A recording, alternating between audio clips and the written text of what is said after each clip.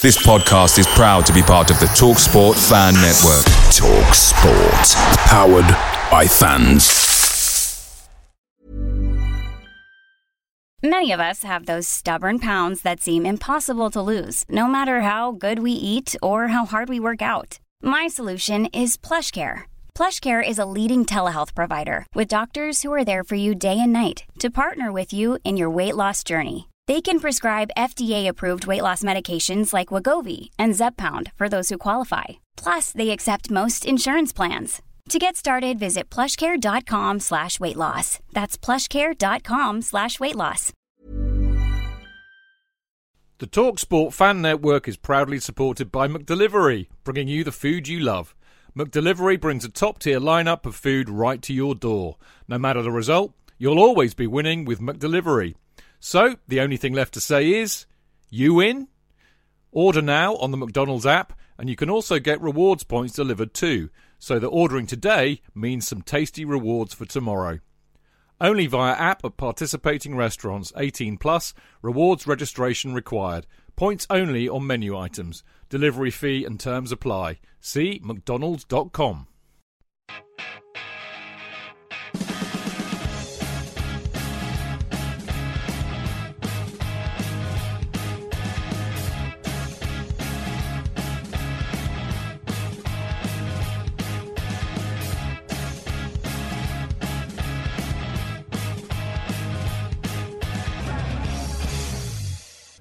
Welcome to the Chelsea Fancast, fueled by Guinness, powered by Celery, the show that, thanks to the lockdown, has become the weirdo living in the loft.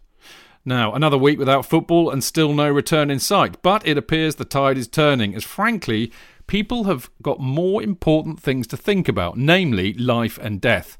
The completion or otherwise of the various football competitions seems somewhat irrelevant in this context, or as Carlo Ancelotti says, the most important of the least important things. The Premier League and UEFA, however, continue to fiddle about. On the one hand, saying football is postponed, easy for me to say, indefinitely. On the other, that it all has to be completed, however they do it, by August. What an absolute mess.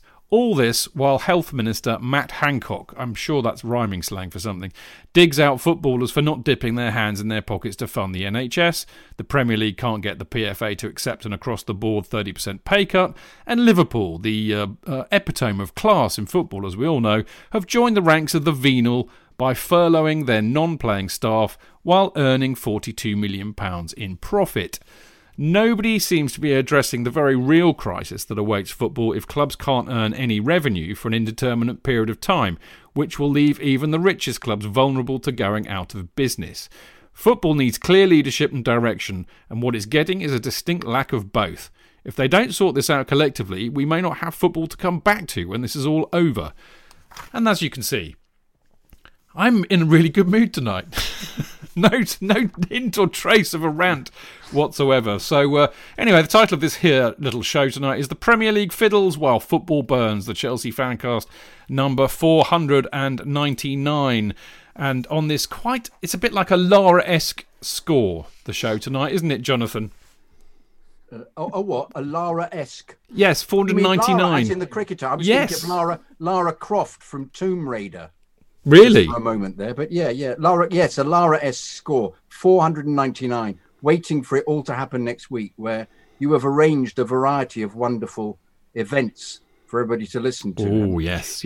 Now, I noticed that you're holding a very, very sexy Canon camera, which I used to use for filming, so I know it's posh. You don't have, if you want to record this on video, you can record it on Zoom, mate. Can you? Yeah. I didn't know that. You can do that. Go into your settings and figure it out. It'll be easier to record this like this, because then I can put my card in the back of the computer and edit it.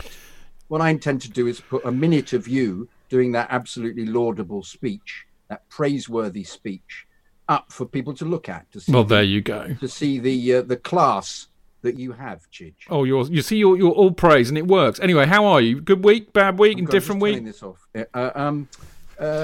I've had a good week. I've been working, done a few jobs, been good. Did a David Walliams book, playing 5 characters. That was good fun. and all very over the top. Kids book for an audio book. Been done my band, done the Rudy V's, done 2 of those remotely. We're going to go through the Rudy V's canon. We're doing 40 songs and doing one every other day, and sticking them up on something called a cappella, as the Americans call it. And we're dumping that up there and putting on Facebook and just getting it out there, just getting the songs out. It's just trying to do stuff to, not go completely mad. But yeah, it's trying to be positive amidst this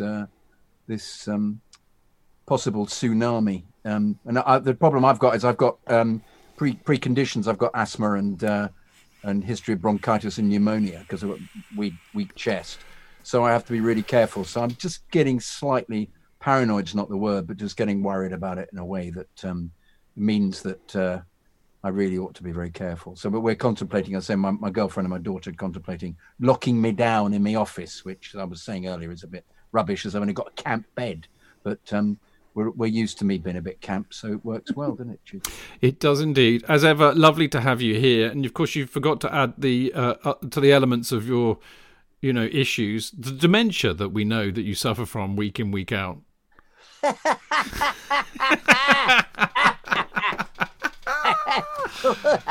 No, bless your heart. You were very tired last week, and I shouldn't mock the afflicted, because I'm known, as we all know, I have at least 15 brain farts every episode. Now, this is quite an inauspicious, or even an auspicious evening tonight, because we haven't done this for a long time, but we have a debutante on the show. Now, many of you who listen to the show week in, week out will know that a certain Dane Whittle, who, of course, I met in the pub a long time ago now, to have a few beers before a game. And, of course, Dane has been wonderfully, manfully doing our Instagram account on the basis that I don't understand how to work Instagram. And, of course, he's been a very long-time listener to the show, as I'm sure he'll tell you. But welcome to the Chelsea Fancast, Dane. Well, thank you very much. Thank you for that intro. Good evening, everyone. It's a pleasure to be on here, sharing the airwaves with you and Jonathan. So come on then, Dane. You stupidly admitted to me earlier on that you've been listening to the show for a long time. Do you remember the first show you listened to? I actually do. I wasn't really massively into podcasts. I was quite ignorant and used to think I knew it all. And I was really struggling at the end of Mourinho's final spell with just trying to understand it all. And I think I just needed an extra outlet just to share it with. And I come across podcasts, and yours and another one. So I started listening to yours straight away, and I was hooked. I was massively entertained. It just helped me get through that period because it was a hard time, that Mourinho spell, and I thoroughly enjoyed it. And it's been religious ever since. Every Tuesday morning at work, I managed to be able to listen to you. And now you get to be on it and see what all the fuss is about. Daniel Francisco from Mixler has said he's one of our own. He's one of our own. Oh, thank you very much. So that's a lovely welcome. Right, now, welcome, Dane. Always like to have a debutante. In fact, it's very funny because I spoke to Darren Mantle earlier on. I should reveal why later on during the show. But Darren reminded me that I have a very Frank Lampard-esque policy for the Fancast that, you're on the bench, but if you're good enough, you always get an opportunity. So there you go, Dave. I've been on the bench then, and I didn't know. Well, in a certain way you were, but more will be revealed later. Right, now, what's on the show tonight? Well, we're going to have a quick roundup of any Chelsea-related news that I can scrape up. Actually, there's very little, really. Most of it's going to be about the Premier League and the UEFA being at odds about a return and whether players should take a pay cut. Having said that, I think that we need to give a big old Chelsea Fancast up to Roman Abramovich for being generous to a fault.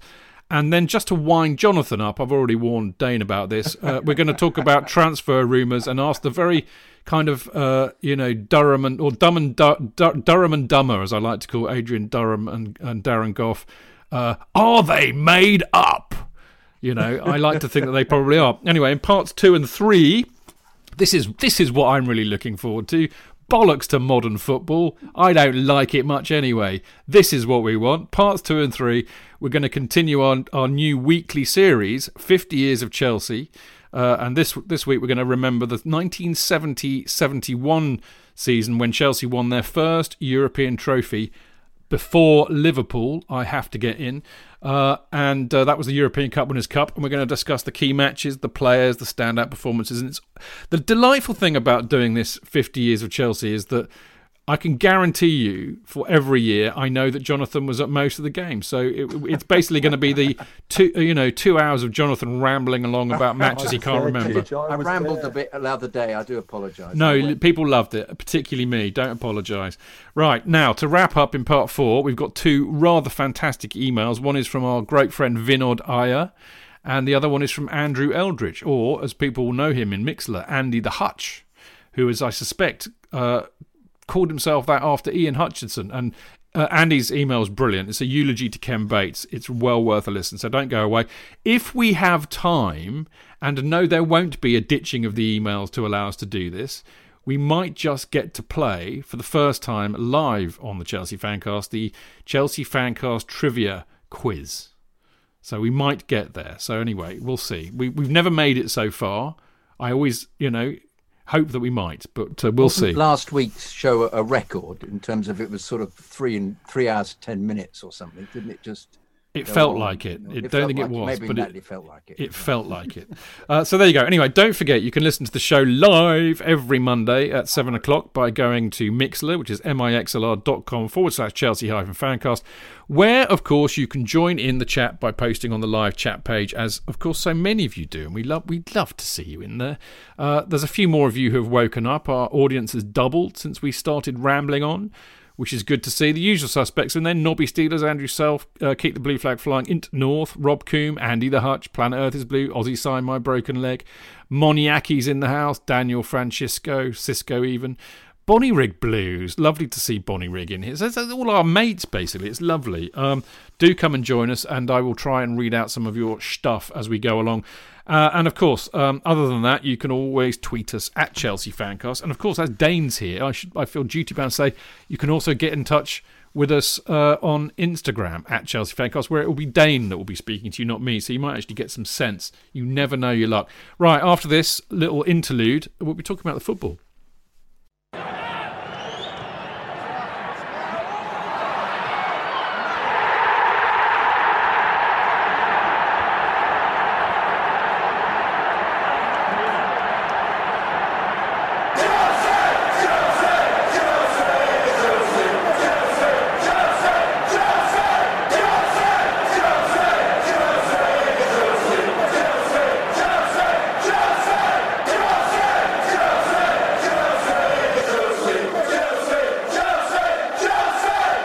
Right, before, because this section's a bit of a fudge, really, as you all know. But I mean, I know that if we went for this, we could talk about all of this for about an hour. But while I'm off on a rant, I might as well talk to some of the people in Mixlr.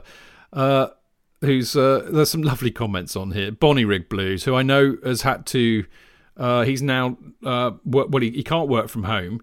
Because what he does means he has to be out and about, but he's been told to go home. And I know I'm only on day 1 of lockdown, and I'm struggling. Thank God for the Fancast.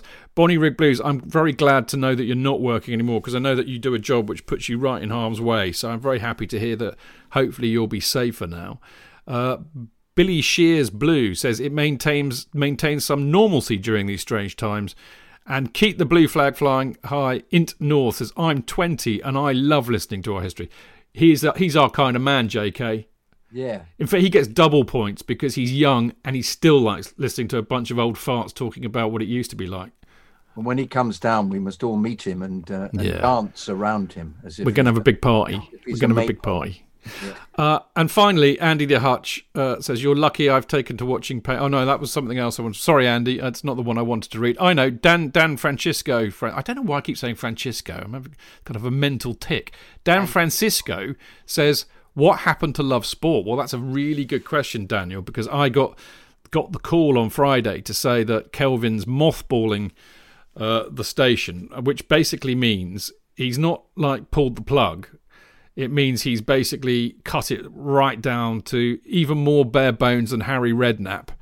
And I think they're putting out a lot of pre-recorded content, maybe a couple of shows. Basically, he's keeping a lid on it until we blow out of this crisis, because it's very hard commercially to run it, few ads going on. all sorts of stuff. So basically, that's it. I did my last show. Well, I didn't even get to do my last show on Sunday, so that's it for a while. And the fan shows went a few weeks ago, which is why we're doing these My Chelseas in lieu of no show on a Friday. So there you go. Anyway, we've just rabbited on for no reason at all, because that's kind of what we like to do. Just to catch up on the latest news, really. Jonathan, I am really confused. Really, really confused. You've got the Premier League saying finally they're postponing all the football indefinitely, which is long overdue in my book. You've got UEFA and FIFA saying they're doing it indefinitely. And then you've got Keferin, the idiot-in-chief at UEFA, now saying that, number one, if the leagues don't finish across Europe, if they don't complete the leagues, then they won't be allowed into the Champions League, because the only way into the Champions League is through completing their each league competitions. And secondly, he's saying we have to do that by August the 3rd.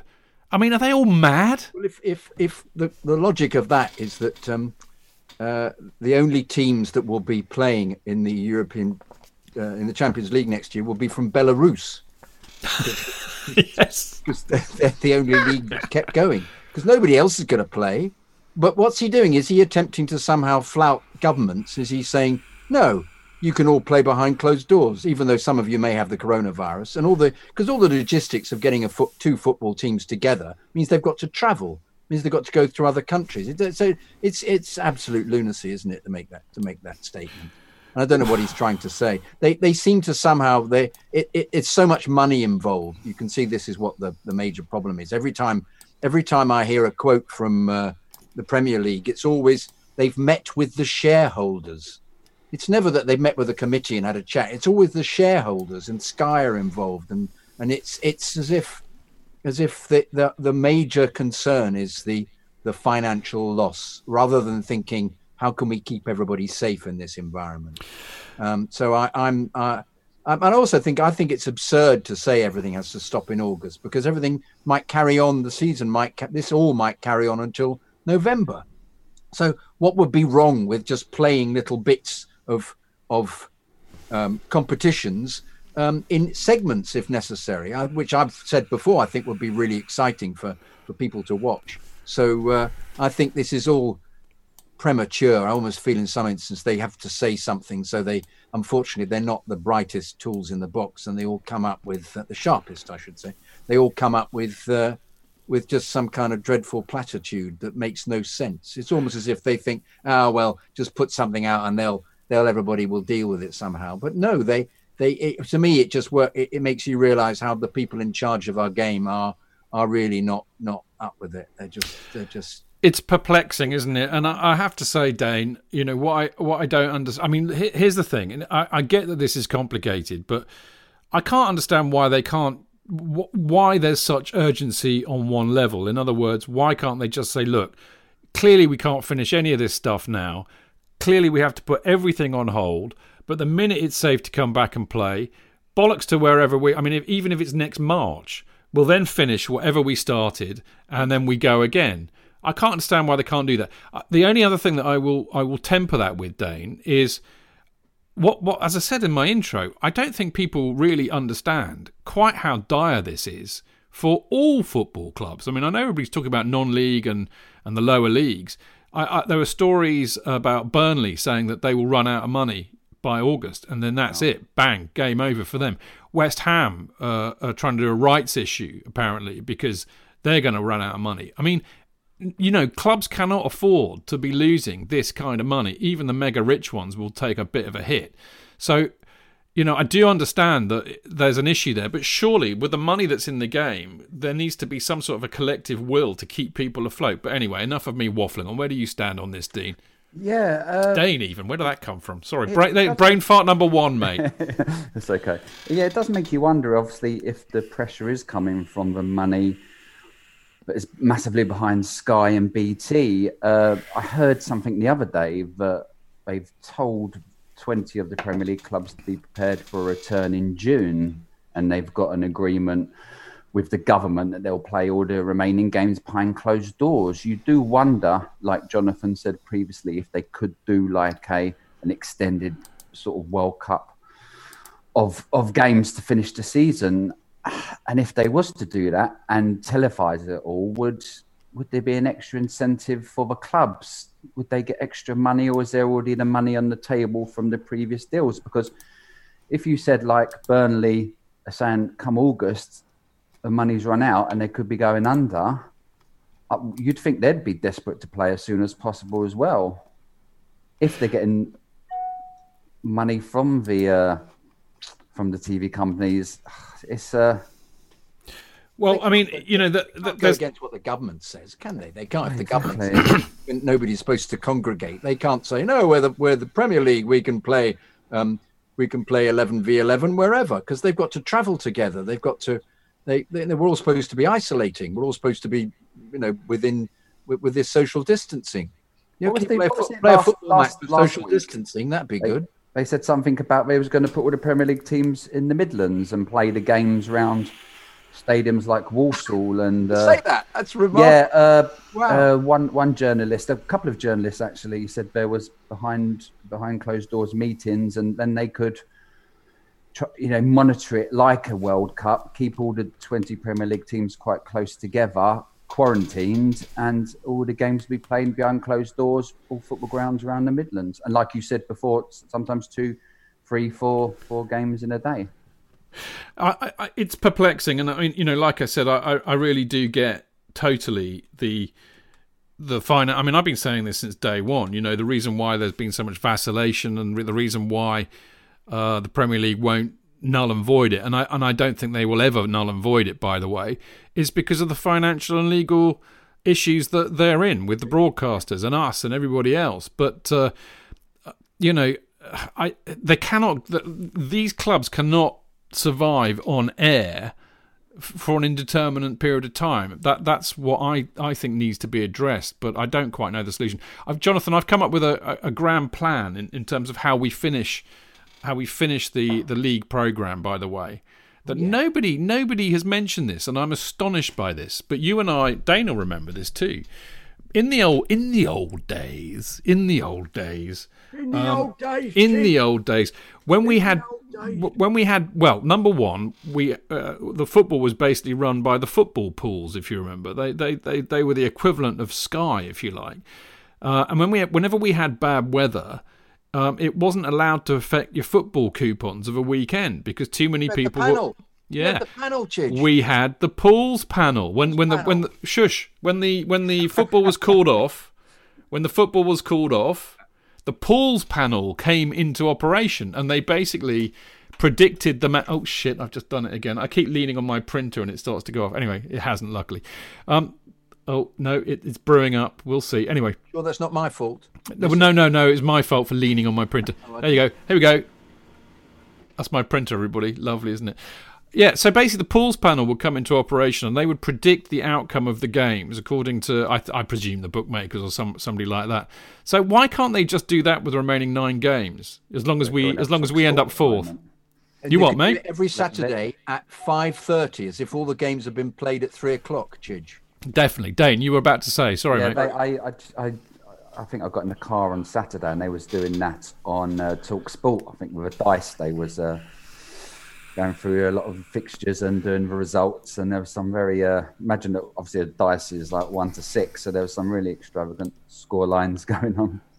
Yeah, that's Max Rushton's program, isn't it? Yeah, I took part in that, and Marco the other week. It's very bizarre, but they're giving it a go. It's all very, very odd. I mean, the other big story this week, which kind of revolves around money, which has also got my goat, is not only Matt Hancock basically berating Premier League footballers for not dipping their hands in their pockets and funding the NHS, which is just ridiculous. I mean, you know, why pick on an easy target like Premier League footballers when there are hundreds? I mean, we've got, I don't know how many billionaires in this country, but there's a lot, and a lot of them are kind of working in media or commerce or the arts, you name it. But you know, he doesn't mention them.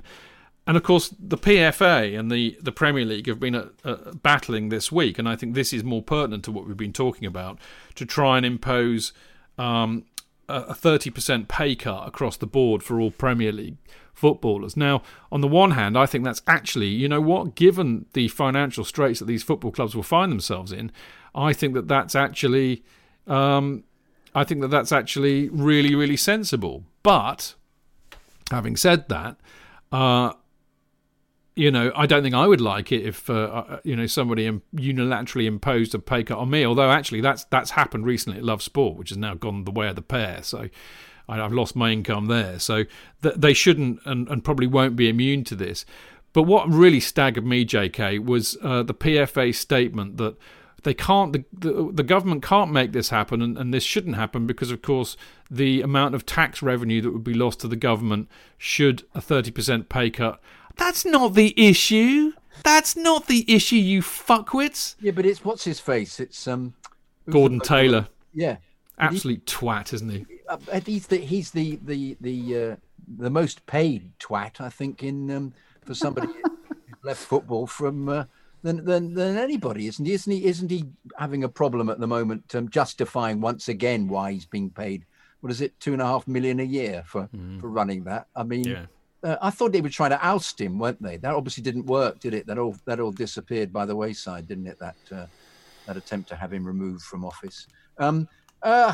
That's an argument, isn't it? But in reality, I mean, if you're earning $60,000 a week, it should really be down to you, shouldn't it, to say, I actually am going to give a large amount of my money to the NHS. Don't you think that they should all get together as players and go, hang on, this is a country that is supporting us, that is in dire straits. Let's contribute here, because of the money they're making is stupid. It's just, as we know, and I'm just, it's down to people's conscience. For me, just my conscience. If you're earning that amount of money, you would go, all right, I'll forego 2 weeks' wages and give that money to the NHS. And that, in some instances, some of them are earning $300,000 a week, so it's $600,000 goes to the NHS, which would be wonderful. But I almost feel that they should. Whether this may be happening anonymously anyway. But I think to his credit, isn't Jordan Henderson trying to arrange something? Yeah, he is. And I think this is all good, though. This is all good, Dane. I've got no problem with this, per se. But, I mean, one thing I will agree with them about is that, they do earn an awful lot of money, all of which they're taxed on because it's pay as you earn. Mm-hmm. So it's already going to the NHS. I think it's really disingenuous of the government to be doing this. This is not how the economy works. Yeah, Hang on, JK. Let Dane answer. The footballers or sports stars in general do get a bad rep, and they always pointed at quite a lot in instances like this. It's funny because I was just reading an article today where Adele's husband is apparently getting $120 million divorce settlement. Well, in a desperate time where I'd have married her for that. $120 million divorce settlement. It's crazy. So it just goes to show that there is money plenty around. It's not just the sports stars who should be pointed at. But you're absolutely correct. It's a tough one for the players. They maybe should come.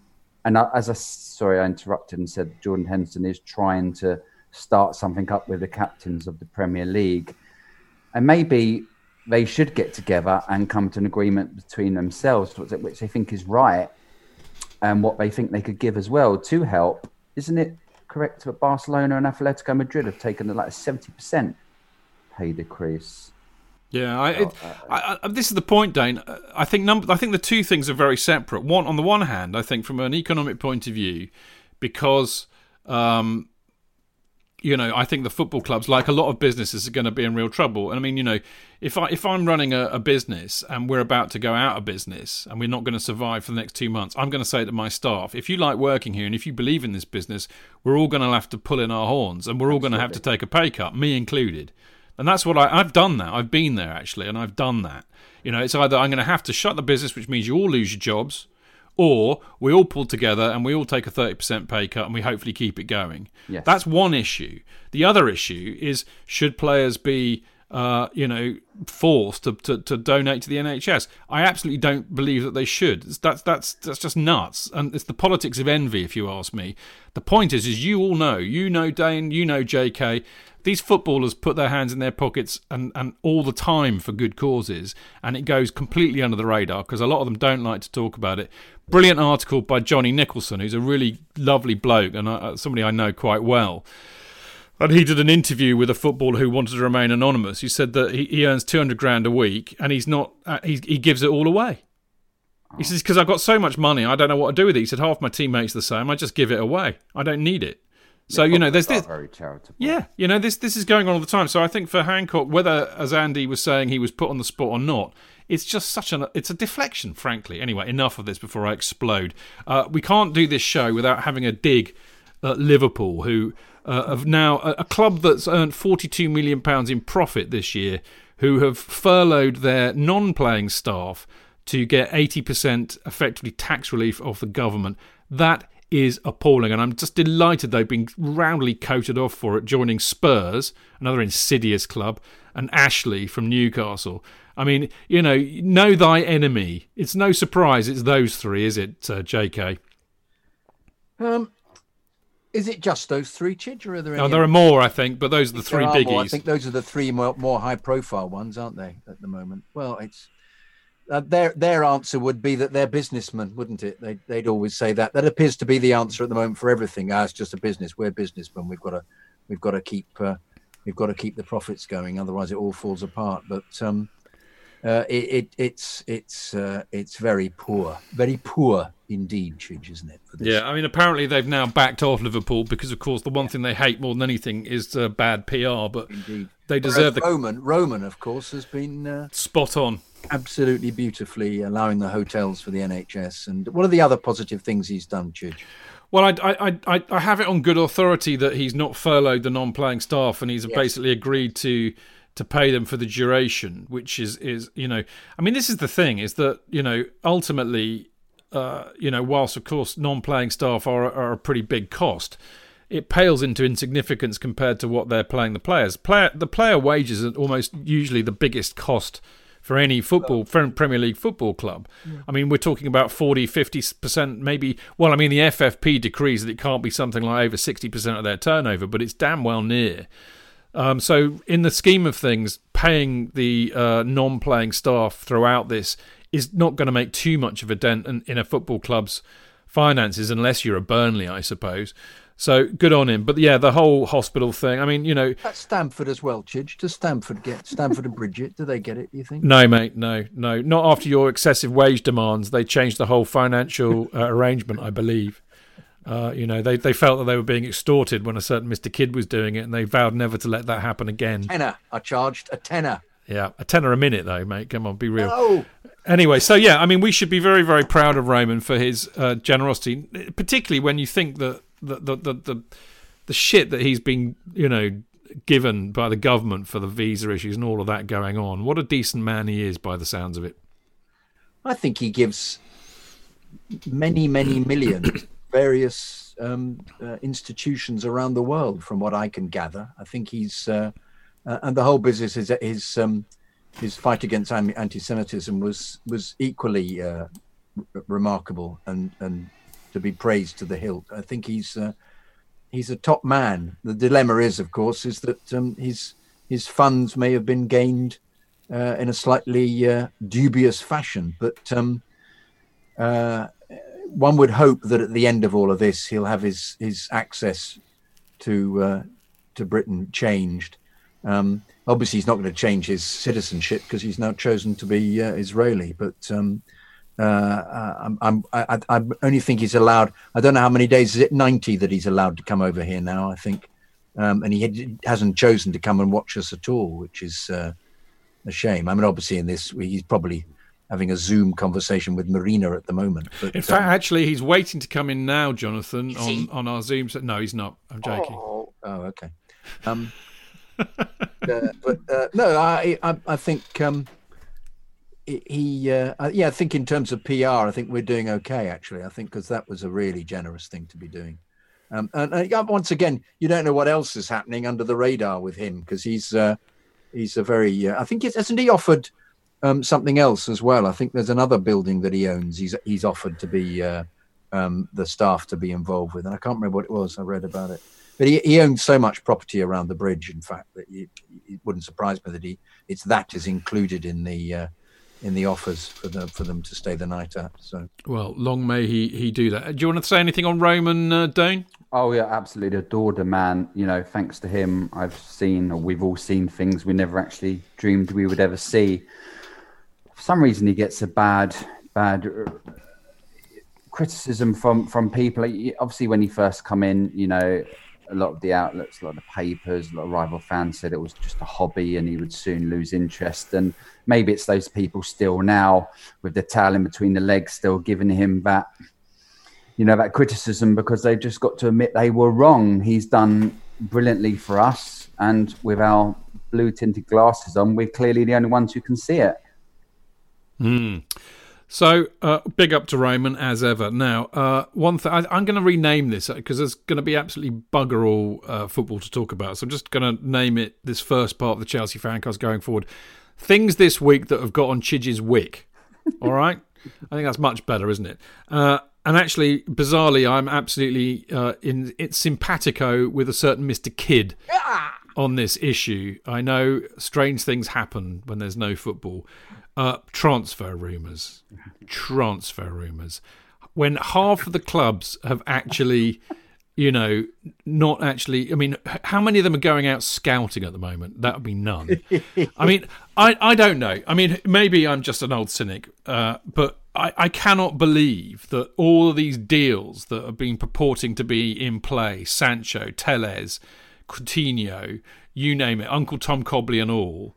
I really cannot believe that this is happening at a time when nobody actually knows when football. But also when the markets have all crashed, Chidge, when there's the money is less, all transfers will go down. Nobody's got the money. All the investments are worth half of what they were. Yeah. Why would you decide to pay for somebody now when it might be that in 6 months' time, say it was 50 million, he's worth the money's worth 25 million. Why? It doesn't make any sense at all. Jonathan, Football London had an article this week saying because basically the assets of Chelsea Football Club are the players. And they were talking about, they had a league table of how each Premier League club's asset value would decrease because of this. Yeah. And I think Tottenham were the worst hit. And actually what it's all to do with is how old the players are. So, you know, the longer this goes on, I mean, we've got a few out of contract, as we know, and if they get older, their resale value goes down anyway. But our asset value in terms of players has probably gone down by about 200 million, which absolutely backs up what you're saying, JK. Yeah. And but also, from the other point of view, is that Romans lost 3 billion because of his. Yeah, but that's stocks and shares. That'll go back up. They will go up. I know, but just in terms of money at the moment, if he's financing everything, he's not going to be in a position where he's going to go, we'll pay over the odds for that. As when everybody's gone down, everything's gone down. So the very fact you're saying that West Ham might are doing this rights issue. So why would anybody be interested in buying? But also, my big beef, as I kept going on about, is this as you may have noticed, is this desire to sign Coutinho, which everybody is now debating where he would fit in the side. And you go, somebody's made this shit up, and somebody's gone with it to a degree that they're now debating who will be transferred from Chelsea as a consequence of him playing, who would have to leave. So it's like topsy, it grows out of all proportion. Somebody mentions it, and would you believe it? Thousands of people on the internet are debating whether Loftus-Cheek will be playing anymore. So it's not only just talking about what player will be bought, it's about the composition of the side. And then some bloke said, well, I think if he plays and they don't play well, Frank will be sacked. Then it's all about Frank being sacked. So it's got absolutely fuck all. It's been utterly fabricated. And it's shit beyond belief. But also, the other thing about Coutinho is as I thought expressed it quite well last night, which was on the internet, was that I did say I was shouting it from the roof at the time in madness, is if he's been rejected by Barca and if he's been rejected by Bayern, why would we want him particularly? Because somebody said, it's because they play a different way. Well, players are supposed to be adaptable. I thought that's what you did as a player. You didn't just go, sorry, I only play one way. I can't be in your side, even though I'm an international top player. No, you try and get coached accordingly. But also, so what is so good about him having been rejected by both Bayern and Barca. Surely there must be something wrong with him if that's the case. Not that we're buying him anyway because of the situation that we've stated. But as I say, the knock-on effect, they're not getting rid of some people. We're getting rid of Pulisic now. We're getting rid of Pulisic because we're buying Coutinho. Oh, God, the mind just boggles with disbelief at the complete and utter idiocy of this. Right, and breathe. Well done. You've got a massive love for that rant, JK, on Mixler. I can tell you. Well, I'll just read them actually because it gives you a chance to have a bit of a breath. JK needs to breathe from Bob Ousry. Dragon 3-leg. JK's come undone. Disco Donny. Ha ha ha ha ha. Yes, another classic JK rant. Bonnie Rig Blues. Fruity language from JK. Beautiful. And then Daniel Francisco, he's a one-trick pony. I don't think he's talking about you. I think he's talking about Coutinho as well. I have. Dane, what do you reckon? I mean, I've got. Number one, what I can't. What? Okay, number one, you are our social media guru. I've just promoted you from just Instagram, but why is it that?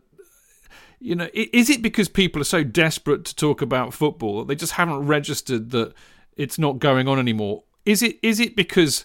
I mean, I know I often have a pop at the FIFA playing generation, who I think are detached from reality as a result. Is it something to do with that, or are they just thick? I mean, what the hell's going on? I think Chidge, it's a bit of both. Because if this obviously epidemic wasn't on now, we'd still be seeing these transfer rumours and these debates and these videos. I do watch a lot of football, but I only know Coutinho at Liverpool. I haven't watched enough of Bayern Munich and Barcelona, and he was good at Liverpool.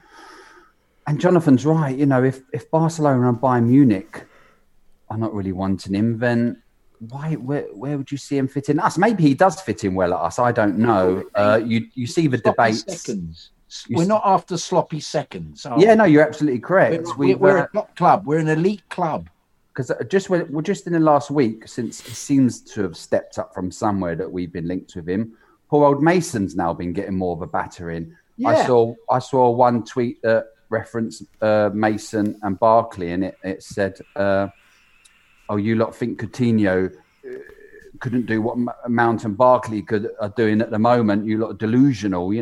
Everyone just wants to take a dig at the players we've got now with players we might not even sign. It just doesn't make sense. People like to put their stash on one sort of horse, don't they?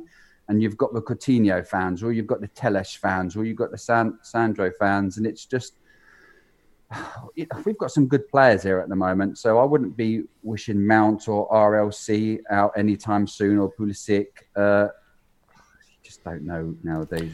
Then can I leap in? There was a very good article in The Athletic about the fact that they had somebody lined up. Frank had somebody lined up, and because of the scout, it was really pro the whole scouting setup under Scott McLachlan and how thorough they are with scouting, which I've always known. I've always pushed because they've got a really interesting setup with all the loanees that all of them are watched and appreciated and videoed and then told how they're playing, how they can get better. They're not just left out there. Yeah, I saw a good interview of Eddie Newton and Christensen was both talking about how Newton's gone off to another job now doing that, isn't he? But absolutely right. They really looked at it, and apparently they've I've lost my place now. I can't remember what I was talking about. Them lining up a player.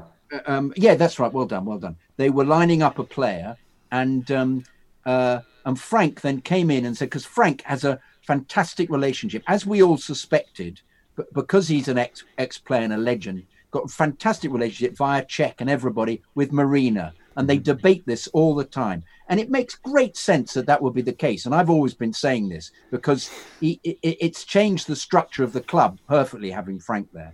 And they were on this player. And then Frank actually spoke to Marina and said, can you tell the agent we're no longer interested because one of the boys from the academy has come through and we no longer need this player. I wonder who that boy was. Yeah, indeed. That was all shrouded in. It's a very good. You get some. I'm sounding like an advertisement for The Athletic. You get some very good articles in The Athletic, which it's kind of sort of the kind of information that we suspect and talk about, but is there in it, and it's actually very nice to have one's logical assessment of something. Which I always try and look at stuff logically and go, if Frank's there, the connection is great. Czech's there for a reason. It must be that they're all having these kind of conversations. They all get on very well with Mourinho. There's no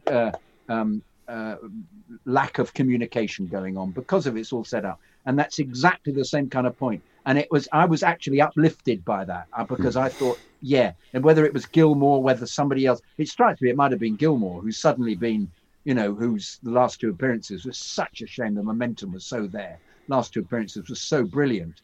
And he thinks, well, if I've got somebody who's brilliant and we were hoping would be brilliant, and it then is brilliant, coming into the side, we are avoiding paying this enormous wage bill and this certain amount of money. Whereas, I can't remember his name, Ziyech, what's his name? Ziyech. Ziyech. Yeah, because Ziyech is clearly somebody that they wanted and they were after. So he's willing to go that because he can't see a youth coming in to do that, to get in, to play in that position. But as I say, I was really excited by that news because it just made me feel, yes, this is confirmation of exactly what we've been hoping for with the club. Coutinho could be a recycled news story because in the summer, even though he was under the transfer ban, he was headlined as one of the players Frank would be interested in from a lot of journalists. So it's either recycled or it is actually true, and Frank can see a place for him. And I have you spot on there, Dane, because my take on this is that basically it's all a load of made-up tripe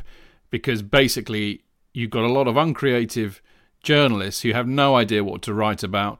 And of course, we all know anyway that transfer speculation is massive clickbait because there is a massive audience for it. I mean, I'm always told by the people, like Snack Media, who ultimately own what we do, I suppose, always saying, oh, you've got to do a transfer bit, you've got to do this, got to do that about transfers because it's clickbait. And I won't do it because I'm about as interested in it as I am watching Spurs play. So there you go. I can think of anything horrendous enough. That'll do. He's available. So link him to Chelsea. All right, now, quick plug before we go to a break. It's been a very long part, but I told you we'd find, out of nothing, we create comedy gold, for want of a better word. Right, a couple of quick shout-outs, actually. These are important. So the first one is that CFC UK, like us, is still carrying on, even though you can't get the hard copy on a match day because there ain't no matches, but you can get it digitally, as you always could, by going online at cfcuk.net.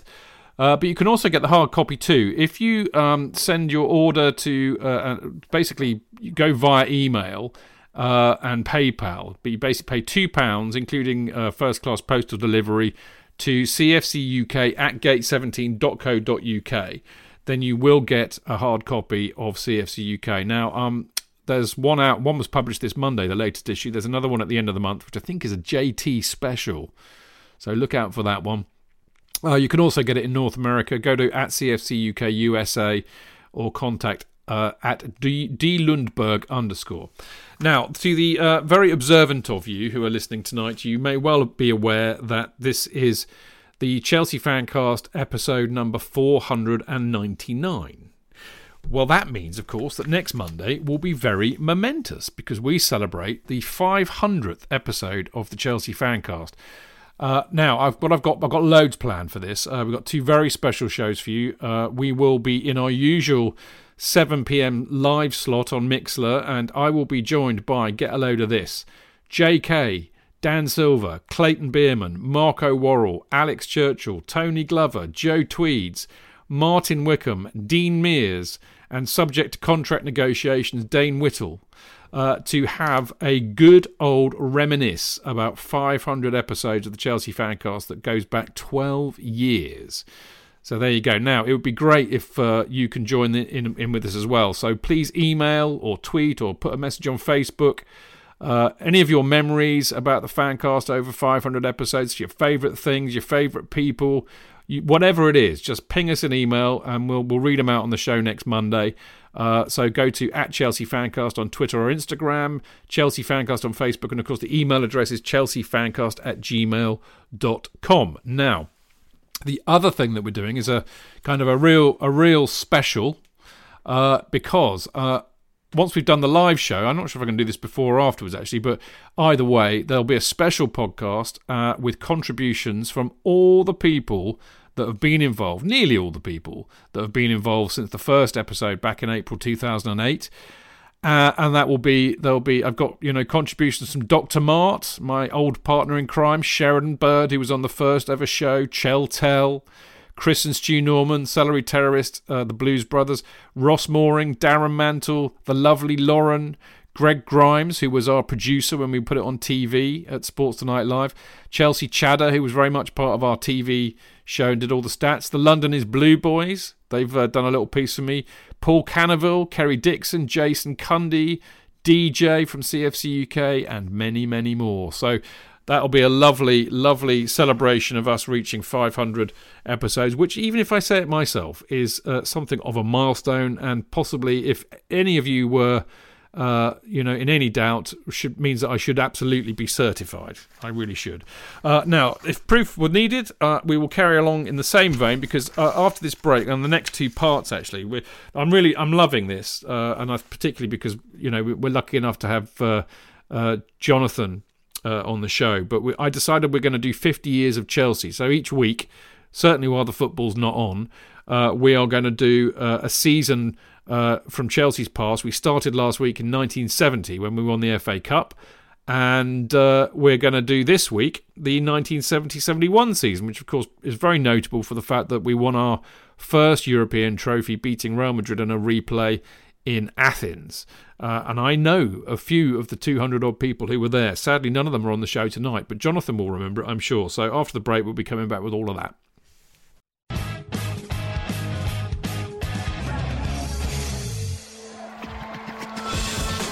Real fans, real opinions. I'm Jason Cundy, and you're listening to Chidge and the boys on the Chelsea Football Fancast.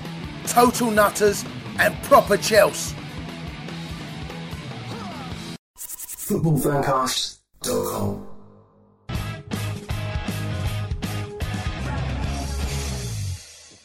Welcome back. This is the Chelsea Fancast, and we had a right old ding-dong in part one, which is rather long. We're now in part two, which gives me great pleasure and satisfaction, not least because we are going to talk about a very important year in Chelsea's history, which is the 1970-71 season. I'll be perfectly honest with you, I was far too young. I mean, just to put this into context for you all, Chelsea didn't really come into my consciousness really until 1976. I didn't start going until kind of mid to late 80s. So this meant nothing to me at the time. But I mean, the more I got into Chelsea, and the more I read about our history. Yes, we do have history, and all of that kind of thing. One of the things I was always really, really drawn to was the season in which Chelsea won their first European trophy, because having grown up in the 70s and the 80s, when Liverpool, Forest, all of these teams were winning European trophies, easily, I was always very proud of the fact that Chelsea had kind of certainly, won a European trophy before Liverpool. I mean, I know that Man City, funnily enough, were the holders this year, and we knocked them out in the semi-final. So we weren't the first English club to win a European trophy, but it always seemed really important to me that we'd got our name on the honours board therein. So I was always very proud of this. And then going through the more Chelsea people I got to meet, I was always really delighted. I mean, for example, one of the early kind of peripheral members of the fancast was Psycho Phil, who was Chris and Stu's father, and I know that he was at Athens, and that always endeared him to me hugely. The fact he was there, and then there's a few other people, John Fleming, that many people who listen to the show will know he was in Athens, which is why he's called Athens John. So there are a few people that I know who were actually there, and I think that that's a massive badge of honour, because of course, there were about 2,500-3,000 that went there for the final, but it was held. The replay was 2 days later, and not everybody could stay, so only about 200 remained.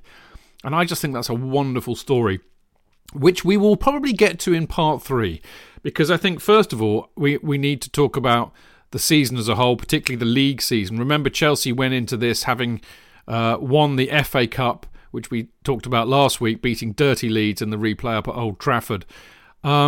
And I would imagine, as a result of that, Jonathan, hopes for this season were pretty high, weren't they? Yes, and it was consequently a bitter disappointment finishing 6th and I think we went out in the fourth round of the cup as well. It was a bit of a season of turmoil that way. You could see that some players who'd been fixtures just didn't play very often. So Eddie McCready only played 14 times. I can't remember whether he was injured or not. Bonetti was injured for a period, so Phillips played for 14. He was pretty good. He wasn't as good as Bonetti, who was a really world-class goalkeeper, of course. What I'm intrigued about, which is something I never really thought about at the time, was that Peter Hausmann, who was vilified by lots of fans, and I kept saying he kept being called Mary. He played 37 times, except he only scored one goal. But he was a much better player than people let on. And of course, it was the emergence of one of my favourite ever players for Chelsea, who, unfortunately, when everything fell apart, was transferred really quickly, was Keith Weller, who played 36 times, but he only had he scored 4 goals, but he was a big player in the Cup Winners' Cup. But he was we just wax lyrically about him for a moment. He was very, very quick and skillful on the right wing, with beautiful crosses in, and it's one of those players that you just thought, I want him to play all the time. He's going to be great for Chelsea for the rest of his career. And I think we paid 100,000 for him, and he was a victim of the building the stand and it all falling apart, and he was a great disappointment to me leaving. It's in the same way that Hazard was a disappointment. You know, it's when you see great players playing for your side and you think, what's going to happen to this guy? How's he going to fit in for the rest of his career here at Chelsea? And we were used to having success at that period. It was a period where this was carried on from 63. So there'd been 8 years of having really exciting football at the Bridge. And this was just a continuation of it, with players who were still coming through from not from the youth team, but I mean they were players who played with the youth. So we still had Ron Harris, we still had John Boyle, and what we had, and John Hollins was still playing, and you had from the year before, obviously you still had Ozzy and Hutchinson, and Baldwin didn't play as much, and I think that's also was testimony to as I said last week. He was always substitute. He was never. This is why I personally, when you're little, I loved George Graham, who he was swapped for with a fee, and I never understood why. And yet he was there and thereabouts, is considered, part of that setup, but didn't play very often. And I never looked at him and thought, oh, he's a great player. I thought contributes, but whereas Hollins, for example, played 40 games, played more than anybody else that season. And I can't really emphasize how fantastic Hollins was as a player. And also you felt, if you've been watching him since he came in as a youth player, this feeling, which I think we're going to experience more and more, that he's one of yours, that he really has come from somewhere good in the club, and he's just continued. And I'm afraid he soured it by becoming not a great manager for the club, but as a player was a bundle of energy and industry. And I think his one cap for England was just a complete joke, because he was an unbelievably consistent, ebullient performer. Annoyingly didn't score a goal, but that's actually their substitute. I've got it all wrong. They're all substitutes, aren't they? They're all talking about. He still didn't score a goal. No, Hollins didn't score a goal. Actually, no, I'm lying, mate. He did. He scored 9 goals that season. He did. He scored 9, absolutely. No, but he scored. Yeah. You're right. And the other one was, of course, was the continuation of Hudson as a great player. So you had amidst that, you still had great players. Cook was great. Hudson was great. Housen was still playing well. Hutchinson and Osgood were still playing. Though Osgood only played 27 times in the league, and I can't remember whether he was injured. Well, I can tell you what happened. I mean, there were 2 very odd things that happened with Ozzy. Yeah. One was he did pick up a lot of injuries, but also he strangely had something. Well, he was kind of banned for a while, wasn't he? Because he picked up a lot of yellow cards or something. But he got an 8-week ban or something crazy. Right. People were, and the press were against him as well, saying that he was a bad lot and that he was a filthy player.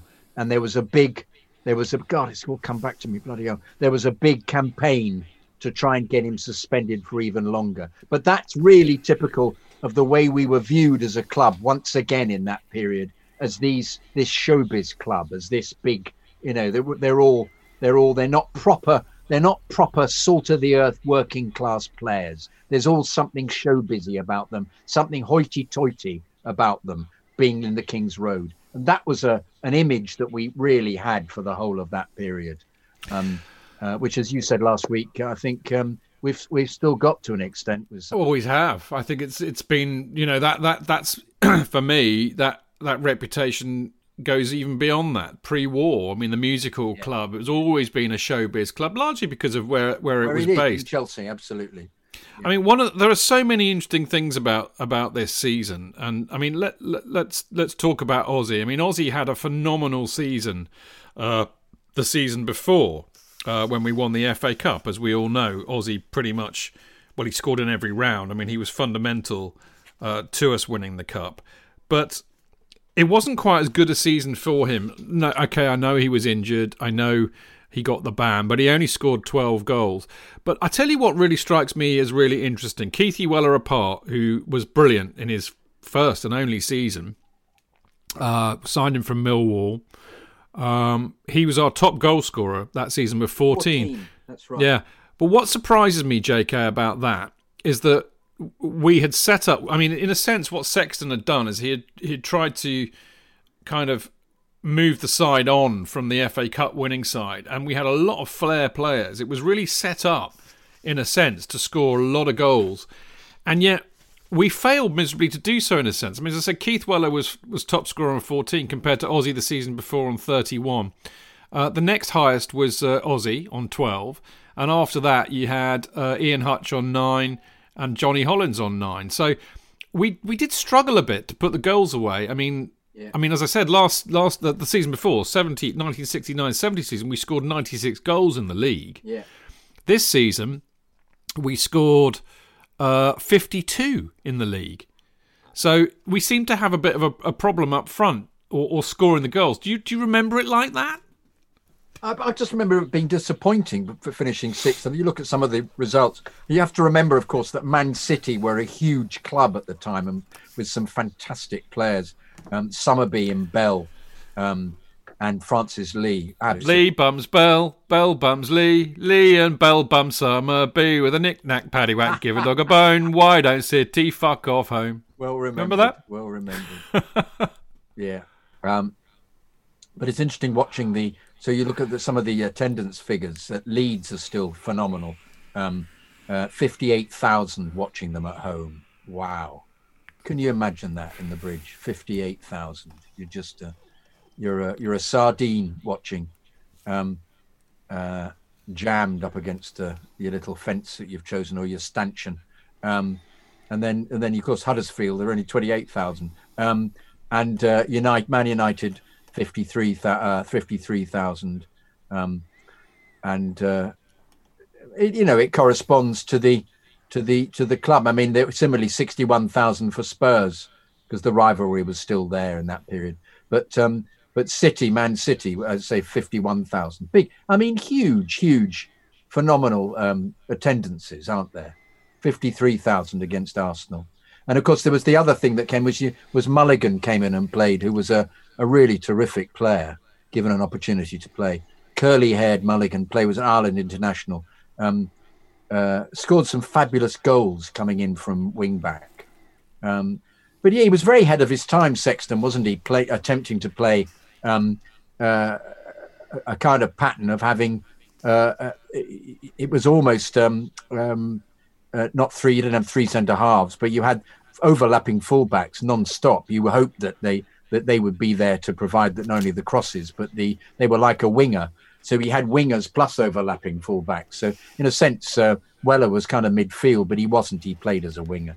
I can't tell you how good Weller was. He's absolutely brilliant. And as you say, Chidge, a season, for goodness sake, what on earth was happening there?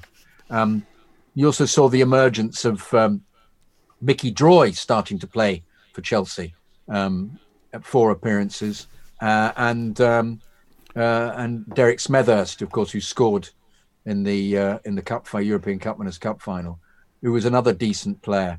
I mean, that was the thing. That was you got. This is why the season was just slightly disappointing, 51 points, and yet crowned at the end, almost as if possibly they took their foot off the gas and allowed them to be competitive in the Cup Winners' Cup as a consequence.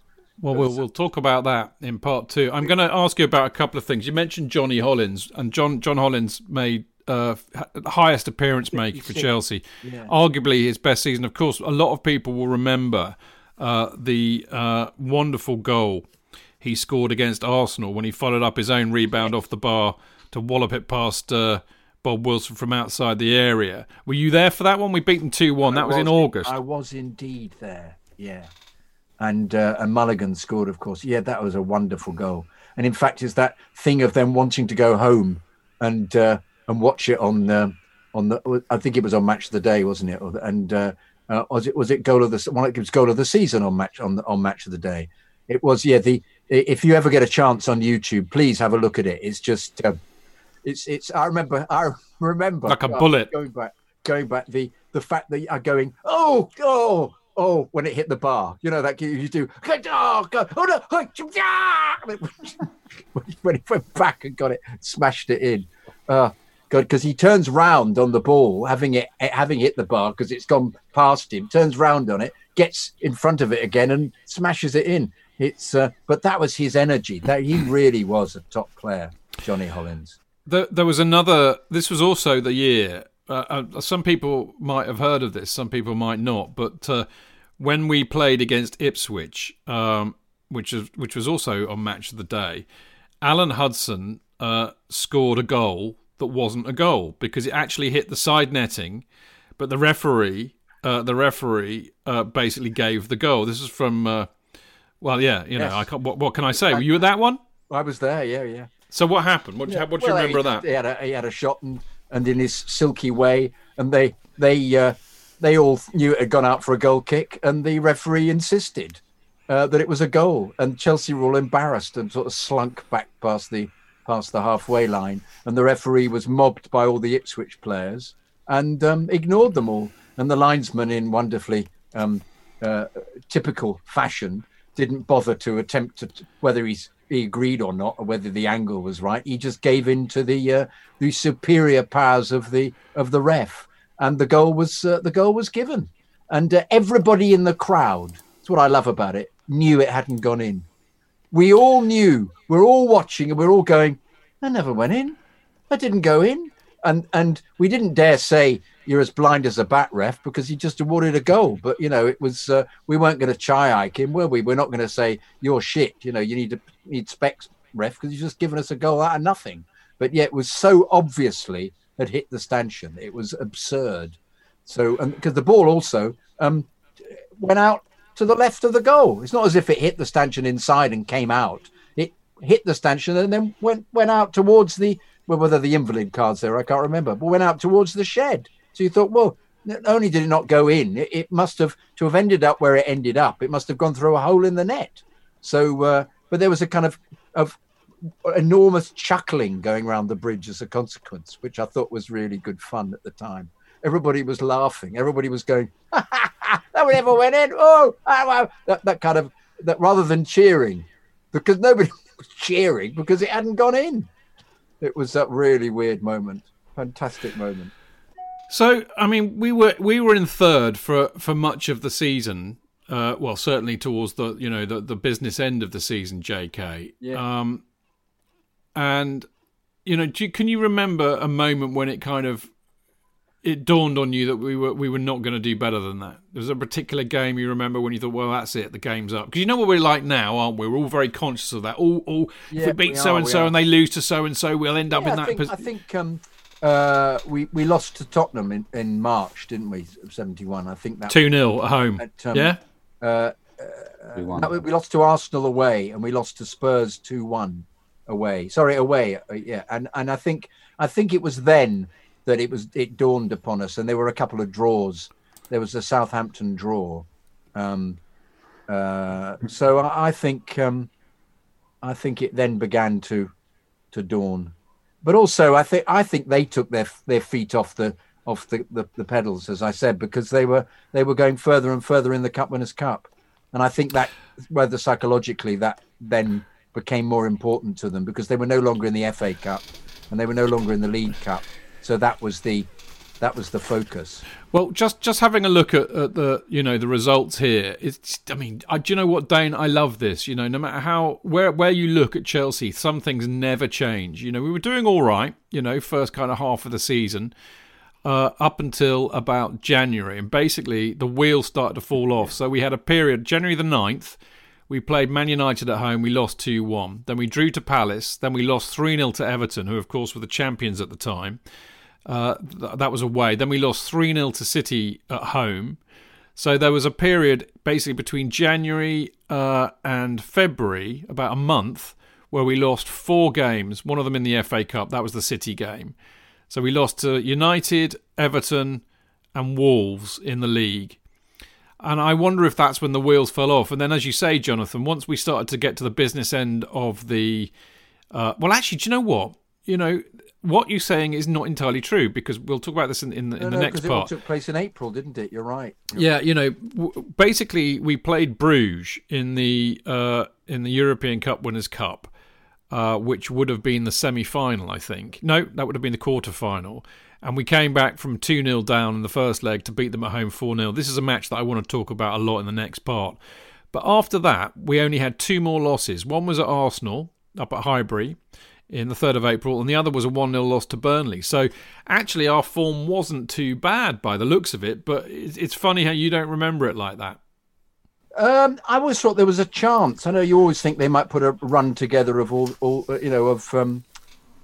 or 5 games. It just seemed to be that there were less points.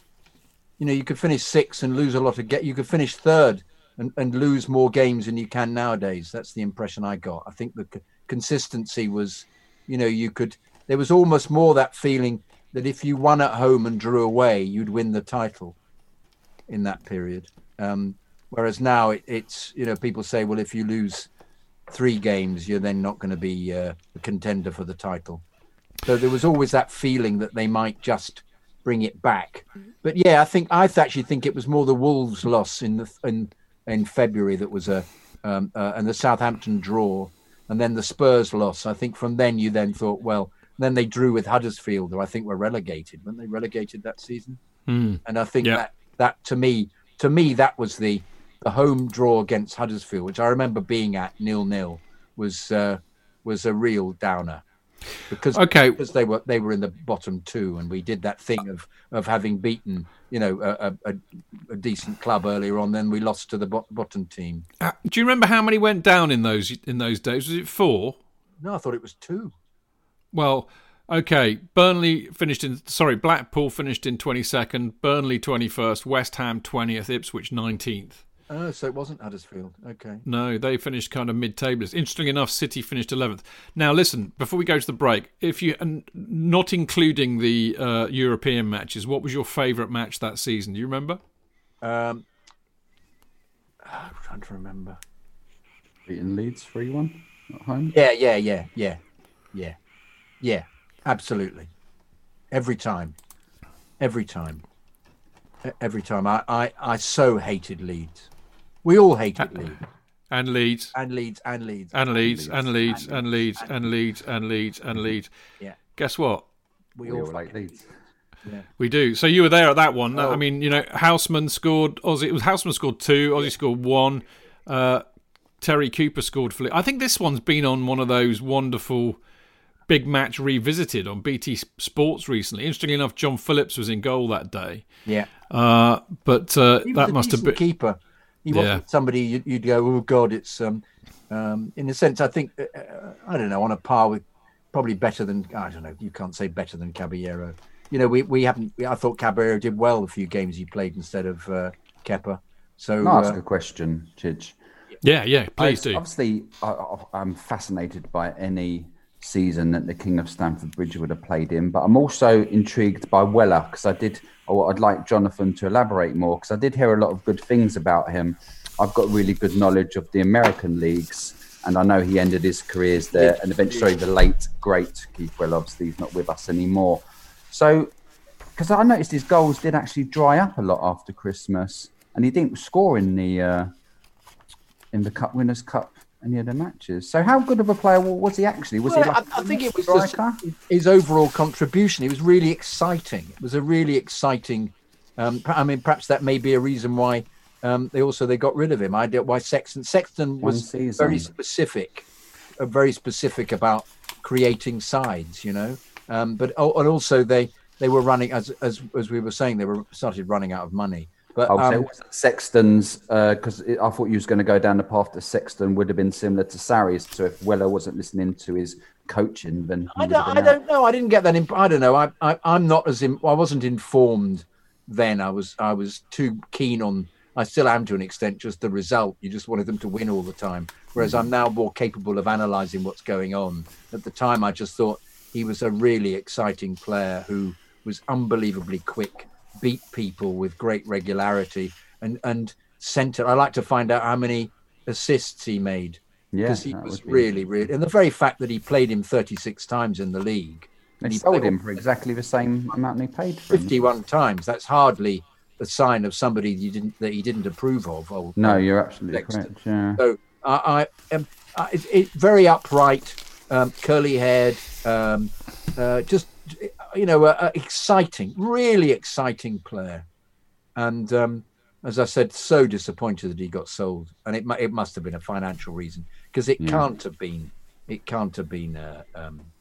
a form thing. You would never have played him in the first team if that was the case. Yeah, I just wondered if it was going down the Venables sort of George Graham road. No, I don't think he was difficult. I didn't get that impression. But once again, we didn't have the rumour mill in the same way. I think, from what I understand, and I'm dipping into this again. Actually, Tim Rolls' wonderful book "Stamford Bridge is Falling Down," which basically starts in this season, and the perspective on it is that, basically Chelsea were at the top of a wave. They won the FA Cup. They were about to win the European Cup Winners' Cup. They should have been on the crest of a wave. There was a real feeling of positivity around the club. Brian Mears decided to go and build a new 50,000-seater stadium. They'd bought the freehold of the ground. All of these things were coming together. But that was not happening. Basically, what was happening behind the scenes was that they were already suffering financially because of what they were about to do with the club, and they were starting to let players go. So instead of buying really, really top-quality players, they were beginning to let players go. Keith Weller, it's cited by a lot of the players in Tim's book when he writes about this, was seen in retrospect as the beginning of the end, because I think a lot of the current squad who were really ambitious, the likes of Ozzy, Hudson, Dave Webb, people like that, thought, well, if you're letting people like him go, we're not going in the right direction. No. And that was the start of the disaffection, apparently, which is really, really, really fascinating, because he was wonderful. And I know people like you, Jonathan, who were there to see him play in that year, who just talk so fondly about him and effusively about him. What a great player he was. And then we let him go. And, I cannot recommend Tim's book highly enough. It covers the period we're about to go into, actually. Yeah. And then beautifully, the Eddie McCready book that Marco and Dave and I think Kelvin and Mark Meehan wrote, that covers the next period after that. And then when that's finished, Kelvin's book, Celery, representing Chelsea 80s, will cover everything we're going to talk about in the 80s. We've got, all mates have written these fantastic books, which will give us a really lovely insight to add, I think, complement Jonathan's memories. Now, we're going to have a quick break, and then we're going to talk about the wonderful, as I said, something that I always, view with massive affection was when we won the Cup Winners' Cup final in Athens. But before I do, just a quick mention, just to say thank you, as always, to the lovely people who are on Patreon, who I am massively indebted to. Thank you so much for your support of what we do. If you do love what we do on this show and you want to help us keep it afloat, any amount, large or small, really, really helps. So easy to do. Just go to Patreon, patreon.com/Chelsea Fancast. and you can donate whatever you like every month. And as I said, it doesn't have to be a lot. I mean, the fanzines, Ari App, only £1. So, whatever you feel is appropriate. It's a good way of keeping in touch with me as well. So you can message me and, I always say this every week about trying to think of things to do on there for you. I'll keep racking the old mighty brain. A bit difficult when there's no football on at the moment. But we will not be downhearted and we will keep on at it. Anyway, we'll be back after this break. Chidge. JK! In all the years you've been following Chelsea, you hardly ever miss a match, home or away. But how would you feel if you couldn't be there and it's not on TV? Oh, Chidge, I'd be bereft. Inconsolable. The thought of missing my beloved Blue Boys live. It's all too much. I know, JK, I know. It's all a bit too much, isn't it? Yes. Well, panic not. NordVPN have come to the rescue. They have? Yep, NordVPN allows us to watch any match, even if it's not on live TV here. They do? Yeah, they do. With just one click, they switch your virtual location to a country which is showing the match, and they act as your cyber bodyguard whilst online, protecting your personal data and sensitive info like card details and passwords. Oh, wow, great. But I bet that'll cost me a fortune. Actually, JK, it's only the price of a cup of coffee per month, and you can use your account across 6 devices. It's a bargain, JK, and best of all, no more tears for you. Oh, thank you, NordVPN. I'm so happy I could cry. Where do I sign up, Chidge? Well, to get the best discount off your NordVPN plan, go to nordvpn.com/Chelsea Fancast. There's no risk with Nord's 30-day money-back guarantee, and you'll help support the Chelsea Fancast. The link is in the podcast episode description box.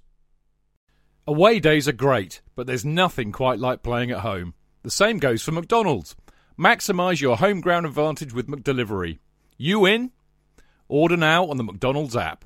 At participating restaurants, 18 plus, serving times, delivery fee and terms apply. See mcdonalds.com.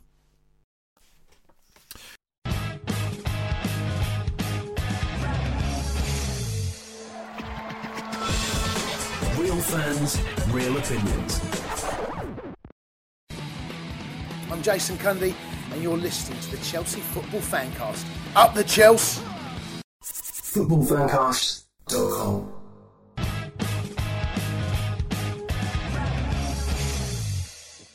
Right, welcome back. This is the Chelsea Fancast, and I am delighted to be joined by Mr. Jonathan Kidd. Buonasera. And even more delighted, if that could indeed be possible and true, but to welcome Dane Whittle for his debut Chelsea Fancast. Thank you very much. Good evening, everyone.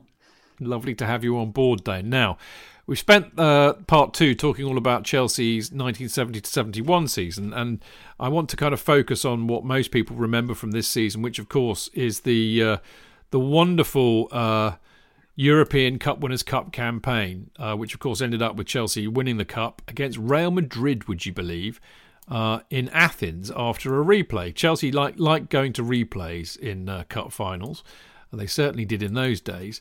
The thing is, it was a funny old competition, really, wasn't it? We had the European Cup, which was very much lauded as the premier European competition, quite rightly so, which, of course, England had begun to have success in because United had won it in '68. Celtic had famously won it in 1967. Leeds were all of our clubs were there or thereabouts. So that, the Cup Winners' Cup was kind of a bit of a misnomer, although, England had a lot of, City had won it the year before. I think there were the Fairs Cup competitions were around. West Ham had won it, haven't they, in 1965.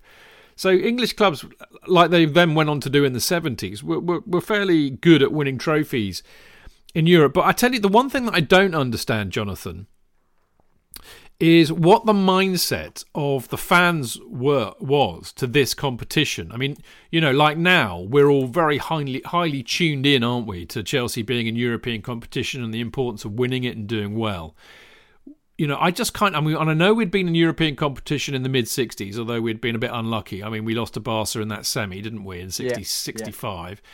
What were the fans expectations and what were their feelings around the Cup Winners' Cup before we kind of kicked a ball in Salonika, in fact, wasn't it? Well, it wasn't as excited as I think the FA Cup generated, just because you just need to look at the attendances to see that they're all 40,000 and 45,000. I mean, it's a huge crowd, but it's still 15,000 down on what you'd expect for playing a top game, and even the the Man City semi-final only had 45,000. So I don't think it was that. It meant as much to the fans as the diehards. Obviously, they'd go and watch it. I mean, 45,000 diehards. I was at the Man City game. I actually don't think I went to any of the other rounds, which I think just from the school aspect, really. But I was definitely at the Man City game, and I can't remember about the club Brugge. My mother's fear all the time was that if there was any extra time, it was too late for me. So with school. So I tended not to go to the evening games for that reason at that period. But yeah, I just got the impression that we weren't. I don't know. There was a kind of feeling that the European Cup was the best, as you said, was the hugest prize to get because it was so much more difficult. And in actual fact, the Cup Winners' Cup was a slightly, a weedy addition in comparison. But it was still a very exciting time to see us progress, particularly after beating City, who were, once again, I keep saying, were a very good team. And we beat them 2-0 on aggregate. It was, and the final, of course, then we're all madly keen on watching it. And it's on as a late night, isn't it? Well, let's park the final for now, because I want to go back to the beginning of it, because I've interviewed, as you know, for the Chelsea special, the likes of Johnny Boyle, Tommy Baldwin, Chopper, all of whom figured hugely in this European Cup run, and I've always been fascinated in it. And Johnny Boyle and Tommy Baldwin particularly are hilarious on this. But the impression that they certainly gave me was in the early rounds, it was treated by them as a bit of a jolly. You know, they were going. I mean, like Salonika, they loved September, beautifully sunny, lots of air hostesses for them to have hanky panky with on the way there and on the way back, and they did. And a bit of sun, sea, and sand and sangria, basically, with a bit of nookie thrown in. So they were all very, all very kind of loving the jolly aspect of it. Even Sophia, I think, there was a bit of air hostess shenanigans going on. But really, the competition, I don't think, really came to life for Chelsea until the Bruges match, where they lost 2-0 away. But in the return leg, they pulled out. I mean, actually, from people I know who were there and remember this, and even talking to Tommy Baldwin about it, who was brilliant on this. And by the way, it was a great performance. Yeah, but I'll plug this again later. But do please, if you're interested in this tournament particularly, Tommy Baldwin in the Chelsea special is brilliant on this.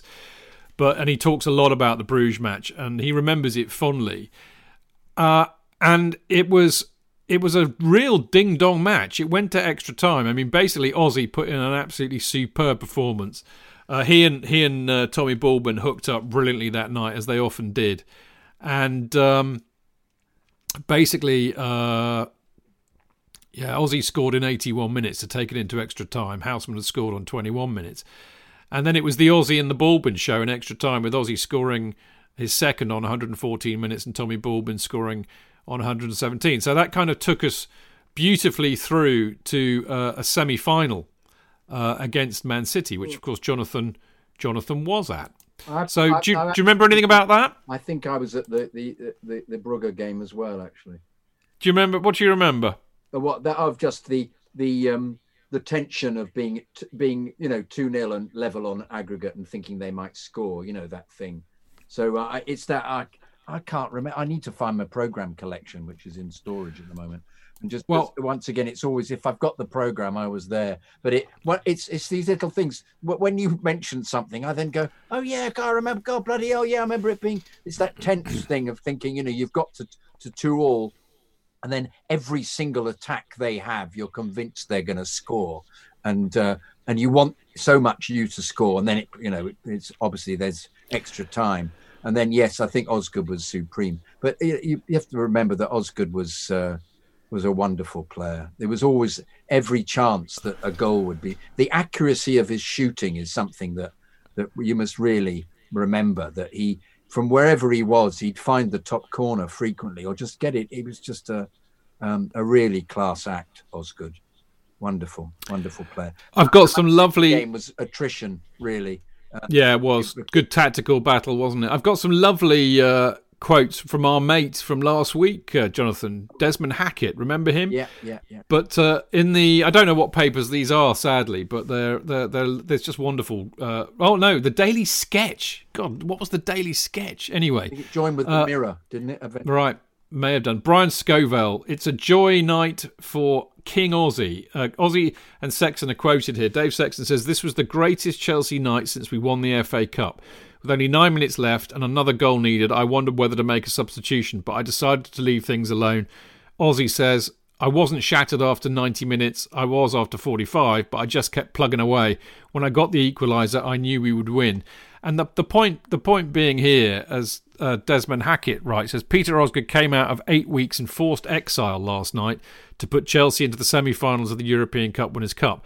This unforgettable match went into 30 minutes of extra time, and every second of those 30 minutes was an edge-of-the-seat thriller as the Belgians gallantly tried to resist the endless storming charges of Chelsea. Osgood marked his return from the Football Association's disciplinary suspension with a goal in ordinary time, which was what equalised the match, and then with the first of Chelsea's 2 match-clinching extra-time goals.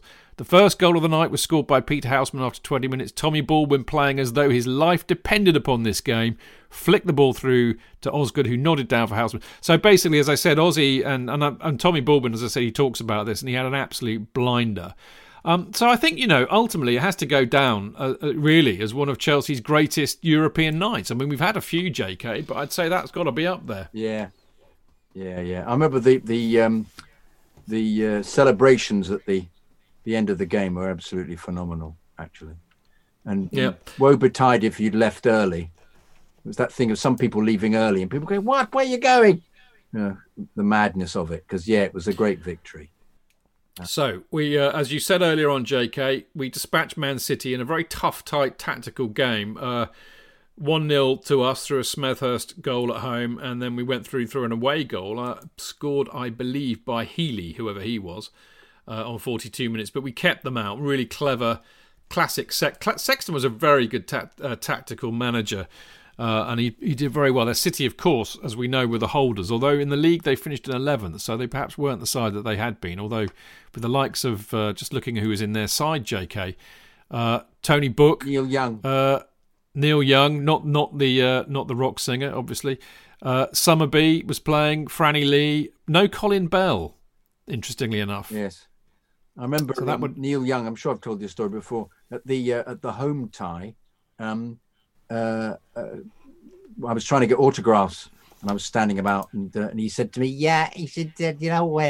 there's a park around here, kidder. And I said, I think you can go down Eelbrook Common around the corner there. And he went, great. And one of the other girls who was collecting autographs, I'd say she wasn't that young. He proceeded the coach went off one direction, he went off into the other. So I wonder what he was up to. Anyway, so we end up in Athens for the final. By the way, actually, in that City game, Keithy Weller also had a blinder in that. Apparently a brilliant Weller free kick pushed in by the City keeper away. That's what helped us into the final. So Weller took free kicks as well. Now, the final in the Kariakakis Stadium in Piraeus in Athens. The interesting thing about this, my memories, I mean, obviously it was, it went to 1-1, the first match, very quickly. I mean, basically that was nigh on tragedy. I mean, Ozzy scored a great goal. Ozzy, as a very Drogba-esque in a way, loved scoring in finals, didn't he, JK? Yeah. He scored on 56 minutes. Really good goal, good shot, 1-0, absolutely in control. Typical Chelsea. Zocco gets the equaliser right on literally the last kick of the game. And apparently, I was watching it today, the highlights, and the police, Barry Davies and his wonderful... I always think that Barry Davies sounded a bit like Michael Palin in Monty Python. If you listen back to him, you'll see what I mean. He's got... I don't know what it is. It's just the tone he comes out with. But he was saying in the... because BBC televised the replay live on TV. And that's on the DVD that I've got. And he was saying that, how unlucky Chelsea were because the police were already ringing around to prepare to, give Chelsea the trophy. And then bloody Zocco scores in the last minute. Now, did Dempsey make a mistake, if I remember? Yes, he might have done. I can't remember. What do you remember the first? We called Dempsey. What? Demps. Demps. Well, how about that? Yeah. What do you remember of the first leg? Great goal from Osgood. I saw it was only the highlights I remember seeing. But you do that thing of not. They only had the highlights. Yeah. Exactly. Do you know what? I found this out today because on the DVD that I've got, they've got the highlights of the first match where it was clearly filmed. It's filmed and it's in colour because we're wearing the infamous or the famous blue kit with the yellow socks. Yeah. Of course, Real Madrid playing white, bit like Leeds in the 70 final. But it shows you at the time what British TV and what thought about the Cup Winners' Cup, the fact that it wasn't live and it was only highlights. But they had the second match live on BBC. Indeed. Kenneth Wilson realised that there was an opportunity to get some revenue for it from the second. Maybe so. Well, let's zoom along to the second match. I mean, now you're quite excited. It's on BBC, so you're watching Kenneth Wilson do his thing. What do you remember of the final? I just remember us being in control most of the time. I thought it was such a good side. And they were supposed to be the great Real, but I think they weren't. The bubble had burst after the first one. We'd seen that they were there for the taking, and we should have won it. And it was consequently it was something that I thought never know with Chelsea, but we hoped we'd win. So we thought we'd win. It was a terrific. I mean, of course, Dempsey scored the first goal, didn't he? With a header, he did. I remember, and then Ozzy scored another one. And let me just read what. They get one in the last. Well, I'm just going to read this passage about another book from a mate we can plug here. But this is the Bible for Chelsea. This is Chelsea Football Club, the complete record from our mate Rick Glanville. And also, I should hasten to add, because he co-wrote this with Paul Dutton, who's also a Chelsea statistician. And there's just a couple of passages here. It says, the final at the Kariakis Stadium was an engaging game of nip and tuck, artistry, then resistance. Charlie Cook and Bonetti were in superb form, but it was Osgood who scored what looked the winner, until a John Dempsey error allowed Madrid to level just as the ceremonial band was ready to match on the pitch. So yet again we do it, snatching a defeat from the jaws of victory. So Chelsea. Madrid to level just as the ceremonial band was ready to march on the pitch. David Webb was awesome in a pressured extra time. So yeah, Fleitis scored on 75 minutes, so we were 15 minutes away from winning. I remember it exactly. That. Yeah, the same thing happened again. Yeah, God. Anyway, basically, David Webb brilliant in extra time, and then Dempsey, as I said, What you're holding your head in your hands, JK? It's all come flooding back to me. It's all come flooding back. Yes, it's all come. I remember it so well. It's that thing of 1-0. Think, please don't score. Please don't score. Oh God, they've scored. Oh God, it's that. Oh. No. Anyway, he says here in the second leg, now Sexton's tactical nous shone through with a brave 4-3-3 formation in which Alan Hudson, Baldwin, and Cook again starred. Chelsea dominated early on. Dempsey redeemed himself, driving home a follow-up from his own header, and Osgood struck brilliantly from the edge of the box to make it 2. Real managed pressure and one goal, but Chelsea's heroes would not be denied and danced around the Caracas Stadium at the end as Ron Harris held the trophy aloft. Another star could be added to the famous Chelsea badge. You cannot underestimate how brilliant Hudson was. Yes, exactly. I mean, match of his life. Phenomenal player. And I keep forgetting about him in my assessments of Chelsea's best players because, I mean, the skill from that boy, 18, bloody hell. And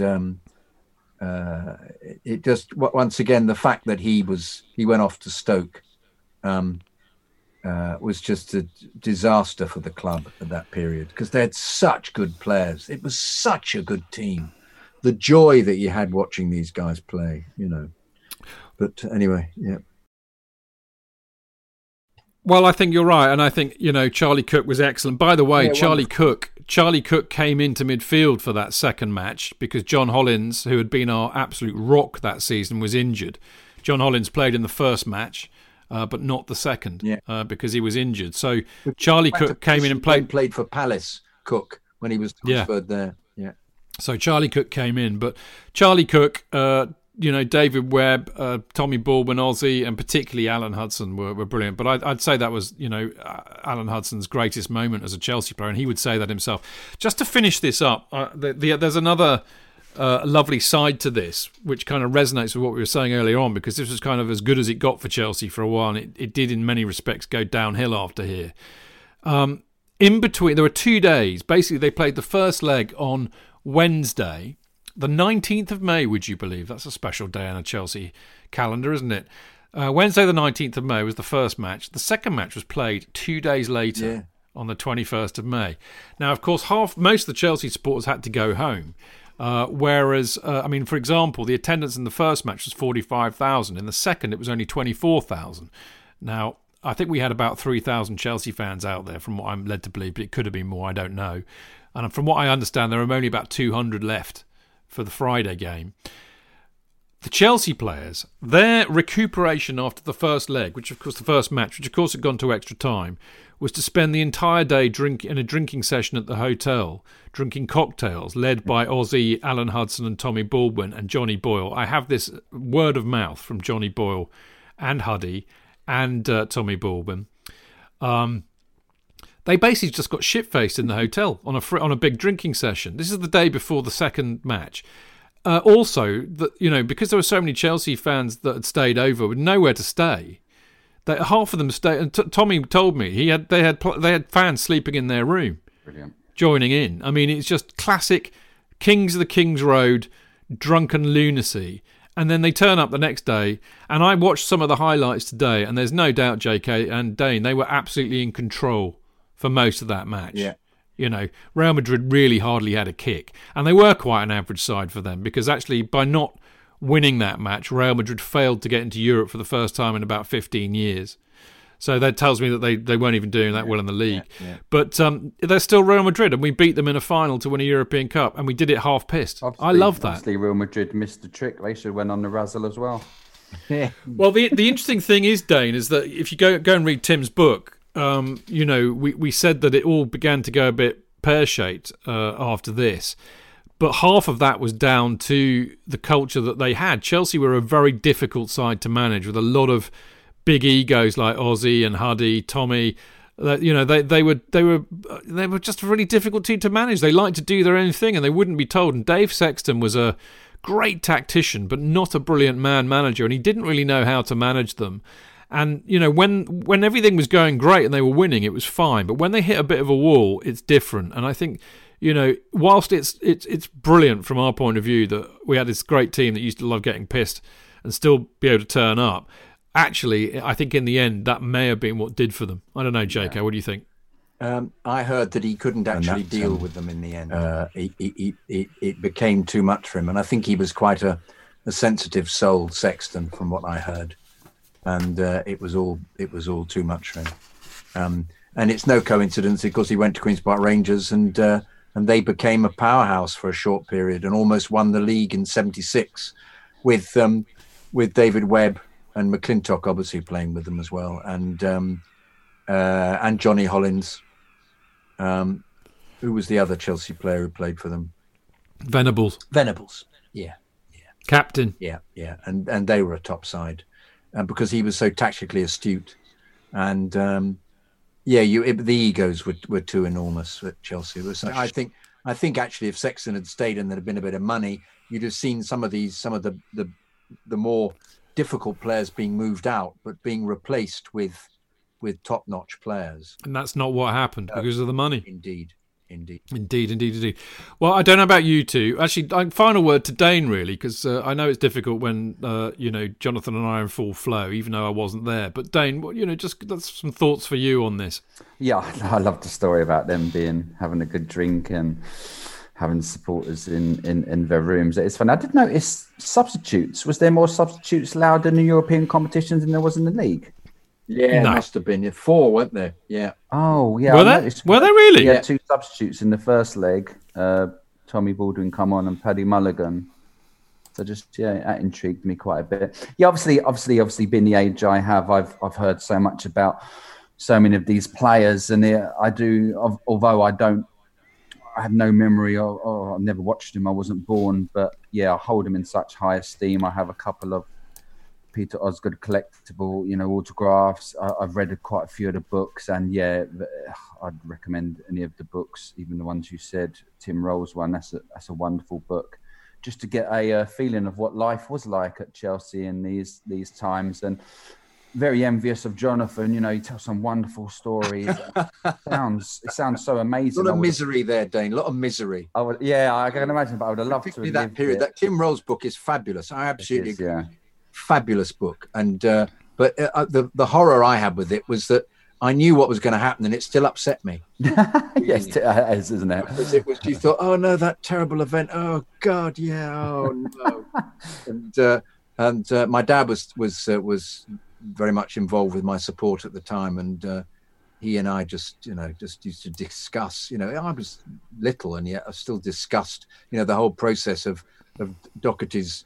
The Blackpool thing when he just dropped everybody I was so upset about. Is that when Emlyn Hughes broke Ozzy's leg?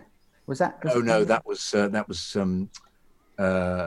later on. That was. Was that 67? Chidge, do you remember when Ozzy's leg? A bit earlier than that, I think. Was it 60? No, it was 60. I think. Was it? Can't remember. Is the honest answer. That was with Bridges and all the other players. I wonder if that was. I wonder if you're right, actually. Because I thought they all went looking for Emlyn Hughes, and that was the problem. What, that night? That's why they all went out. That's not in Tim's book. That's a good one, actually. Maybe I've missed. No, I must look it up. You're absolutely right. Yes, because it was Emlyn Hughes who was involved in the tackle with him. Yeah, you're right. Was he playing for Blackpool at the time? Yeah, yeah, I think he was. Yeah, you're right. Right, chaps, time is moving on. I have really enjoyed that little journey down memory lane, JK. Thanks for recalling it as much as you do. Now, obviously, we won't be doing it next week because we're going to have the 500th special, but the week after, we will be talking about the 71-72 season, which is a weird old season because we ended up in the League Cup. That was our last trip to Wembley until 1986, really, wasn't it? So that'll be a fun one to talk about. Losing to Stoke City in the cup final. The release of Blue is the Colour, of course. So there's a few things to talk about with that one. So make sure you read your books before then, and then we can talk about it effusively. Right. Talking about things effusively, we're going to be doing your emails next.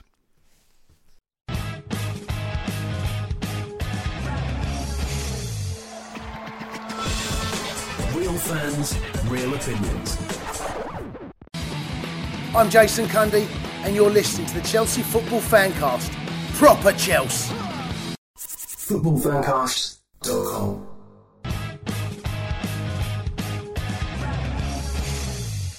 Right, welcome back. This is the Chelsea Fancast. One thing I forgot to say, actually, at the end of our little trip down memory lane, I did a load of interviews, as you probably heard me talking about, with the likes of Kerry Dixon, Bobby Tambling, Chopper Harris, Tommy Baldwin, Johnny Boyle, John Bumpstead, Gary Chivers, Colin Pates, Canners and Danny Eccles-Harkins, and they're all for the Chelsea special. So if you liked hearing about what we're talking about from some of these old matches, then who better to listen to than the players that actually played in that? And a lot of them did, as you heard there. So you can do that by going to chelseaspecial.podbean.com, and for a small charge you can download each one. They're £2.99 each, because basically we paid the players quite a lot of money to do these interviews, and we need to kind of claw some of that money back. But if you subscribe to Podbean and go to chelseaspecial.podbean.com and then click on buy single episode now, basically on the homepage it's got all of the interviews there listed up there. So click on the one you want, buy single episode now. It takes you straight to the place where you go and pay by PayPal or credit card, and then you can download and listen to it. They are absolutely brilliant. I mean, these old boys, they really opened up to me and Martin, and it was just a delight being able to interview them, let alone listen to what they were having to say. So it was brilliant. So go and do that. There is a website, chelseaspecial.com, and it's also on Twitter at Chelsea_special and Facebook at the Chelsea Special. Right, now, dear people, our highlight of the week, JK, isn't it? We have emails for you, and we have one from the lovely Vinod Iyer. The marvellous Vinod Iyer, who tweets expertly. Hello, everyone. Trust you're doing well in these unusual times. Most of us don't understand what it is to struggle for basic necessities. None of us were alive during the Spanish flu or the last World War. Well, almost. At least most of us weren't. Football really pales in the face of a catastrophe of such epic proportions, but that's one of the few things we have to keep our sanity intact. It's escapism, yes, but it's essential. I run a business which has come to a complete standstill as it's dependent on social events. There's only so many times I can run the same scenarios in my head. In such unprecedented times, I'm pleased that you plan to continue with the podcast. Yay. Given that there isn't much to discuss with the lack of football, I hope more of the listeners contribute by writing letters. Doesn't matter what they write. Everyone has opinions. Many have stories to tell. There are so many indelible memories when it comes to supporting our beloved Chelsea. I'd love to listen to those, as I did with the podcast where JK talked about his experiences. Thank you, Vinod. I suspect we could do another 5 such episodes. We have done. I'm at awe of his, not just for me, but everybody else. I'm at awe of his memory. Thank you. I'm so old, Vinod. I went for a pre-season fixture against Bayern that was played in Singapore a couple of years back, and I had no memory of the goals we scored. You'd be surprised how many I can't remember. I had to look up the highlights on YouTube to watch the goals. Anyhow, I'll leave you all with a question. I'm sure we all have players that played for rival clubs, but we secretly or not, they played for us. I'm sure we all have players play for rival clubs, but we secretly or not, they something. But anyway, so who are the top 3 such players you wished played for Chelsea? Few conditions. They should never have played for Chelsea, so Salah won't count. Number 2, they should have played for a Premier League or English First Division club.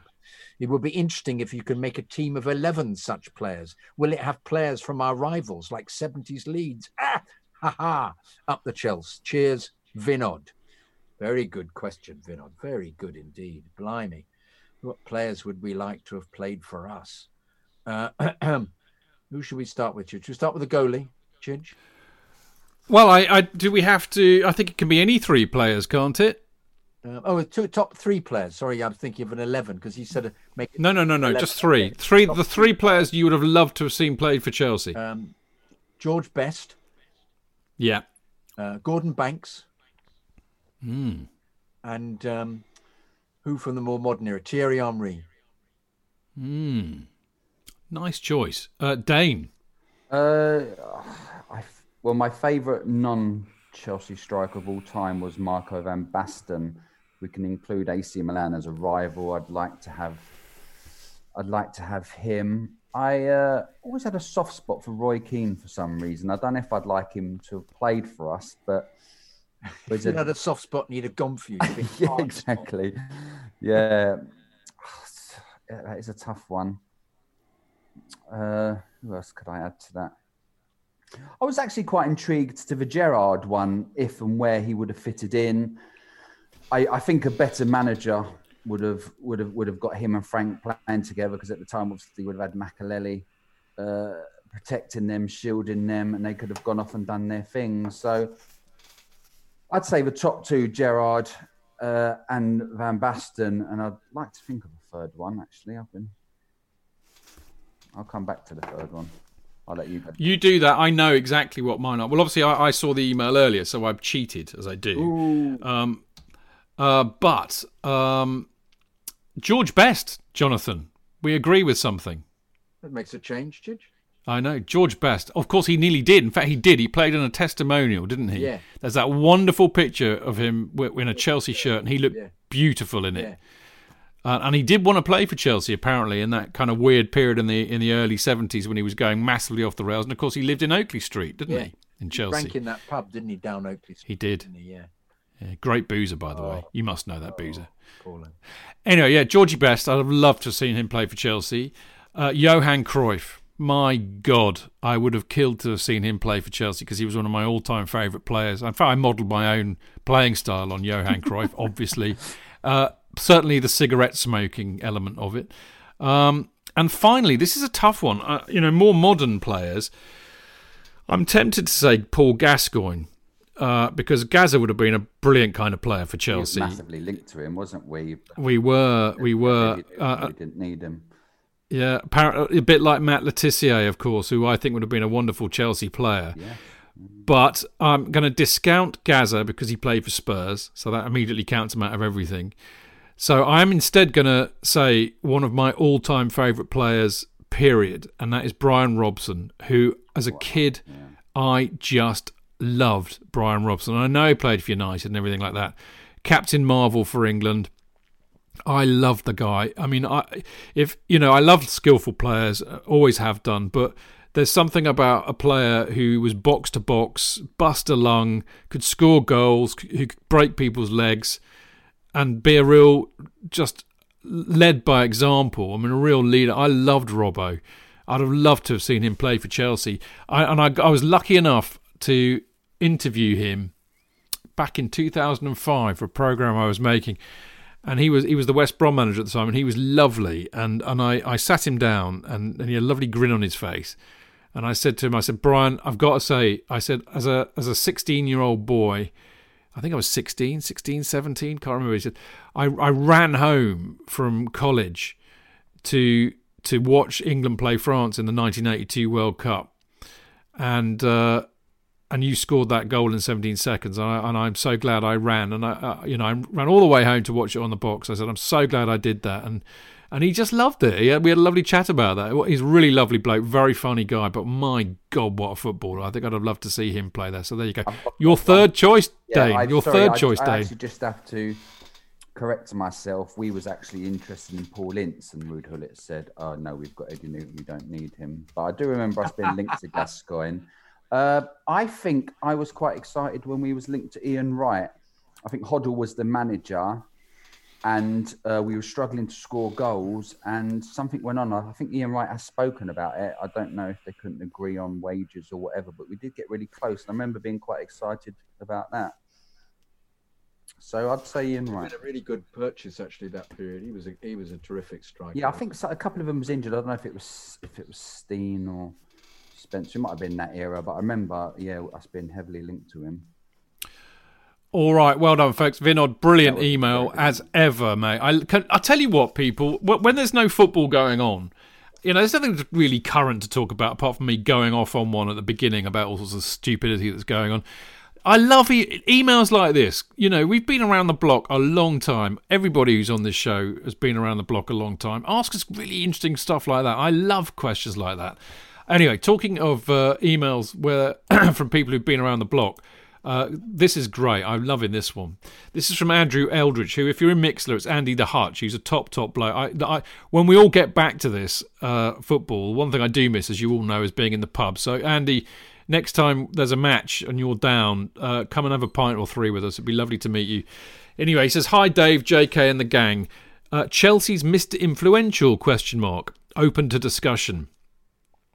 Who was he? The most influential man in the history of Chelsea? Player? Manager? No. It was, in my opinion, love him or hate him, one Kenneth William Bates." For a minute, Andy, I thought you said Kenneth Williams, which would have been very interesting. But anyway, Kenneth... No. Anyway, one Kenneth William Bates... That went a bit Frankie Howard, that, didn't it? Anyway, one Kenneth William Bates, now 88, born 4th of December 1931. For all his arrogance and pig-headedness, I believe without him, Chelsea would most likely not be in existence and certainly not be where we are right now. Strangely, I quite miss the buzz and unpredictability of those yo-yo years, but history has shown since what we fans would have missed out on. Today, the 2nd of April 2020, I'm reliably reminded by Marco Worrell and inspired to write because this is the 38th anniversary of when he famously paid £1 for the club. People might say the rest is history, but what was that history that makes me give him the accolade? As Jimmy Greaves said, through all their bad times, I've often thought, if only somebody with vision and determination could get hold of the reins, there is still hope for Chelsea. Remember the taunts from the Scousers? Stamford Bridge is falling down? I hated it. My blue blood would boil, but they were sadly right. Jimmy went on. Then along came Ken Bates, and I knew that here was a man big enough and bold enough to steer Chelsea away from the precipice. Yes, it seemed we really were that close. 21 years he gave to the club in sole charge, and although he often upset the fans, probably no more so than when he fell out with the benefactor Matthew Harding, I feel he had the club at heart.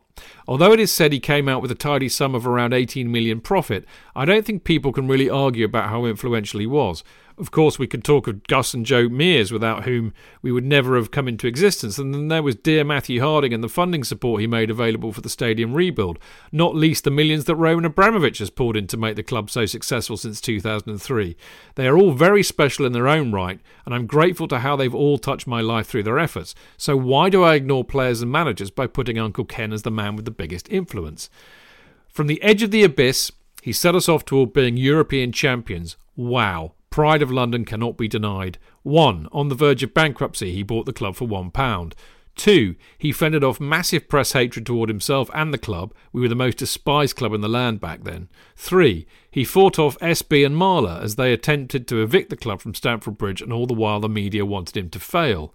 4. The Save the Bridge campaign was launched, and he looked for every which way he could to generate money for the club while we chucked money into our buckets. 5. The Chelsea Pitch Owners was created to protect the club from ever being put in such a precarious position, again with the aim of creating so many individual Chelsea-loving shareholders and the hope and expectation that it would become an insurmountable barrier against unscrupulous property speculators. 6. Following the near-disastrous relegation to Division 3 in 1982-3, he authorised the signings of one Kerry Dixon and a raft of other players, including wee Pat Nevin, earwig Joe McLaughlin, Eddie Nijvecki and Nigel Spackman, which enabled us to go on, in my opinion, to have one of the best ever seasons for enjoyment that I've ever witnessed, culminating in the utter 5-0 destruction of Leeds United and the biggest ever invasion of the Stamford Bridge that I've ever witnessed. What more can any old-school Chelsea fan ask for? 7. Memories of the electric fences he brought in and the big fur coat as he appealed on a loud hailer for calm at Derby County's baseball ground, while our fans destroyed the Osmondson Road stand as if to prove we were worse than Leeds, who'd done the same the week before. Brilliant. There was certainly a detectable attitude back then, whatever Leeds did. Chelsea would have to do better. The hatred for Leeds was immeasurable. 8. The Members' Cup he created that gave us 2 great days at Wembley. 9. The doggedness to follow through his master plan to rebuild the stadium. 10. Crucially, he brought in Glenn Hoddle, who managed the club firstly to a disappointing Wembley defeat before utilising his pulling power to attract star names like Gullit and Vialli, Hughes, etc. When Glenn heard the call from the FA to manage England, thankfully Ken listened to the fans for once, when we told him in no uncertain terms throughout the game and pitch parade afterwards where to stick George Graham. Up your arse, as I recall. I doubt he would ever admit it, but he didn't really have a choice. It was amusing, but one of the most passionate chants I've ever heard at the Bridge. So Ruud became manager, which led to the first current Italian international to leave and play outside his country, Robbie Di Matteo. This was a big moment, as it was Chelsea had come to. That followed by many people's all-time favourite Gianfranco Zola. All of this took us to a fabulous 1997 FA Cup final win and the longest ever match celebration held at Wembley that I could thankfully share with my young 13-year-old son 30 years after I'd begun my own support for the club. Further on and into an exhilarating European journey where I spent the best 4 days of my life in Stockholm. He ultimately did the deal with Roman, and although it lined his pockets for his efforts, I do not begrudge him that, as this was the ultimate deal that took us right to the very top. Loads and loads of money was the chant. To throw that back at the sniping Scousers who cried, "It's not fair," was sheer delight. On a personal note, he made me a happy man. I wrote to him and the CISC, which I think is the Chelsea Independent Supporters Club, literally offering to bash their heads together because of the constant bickering in his chairman's programme notes and theirs in the fanzine. As a result...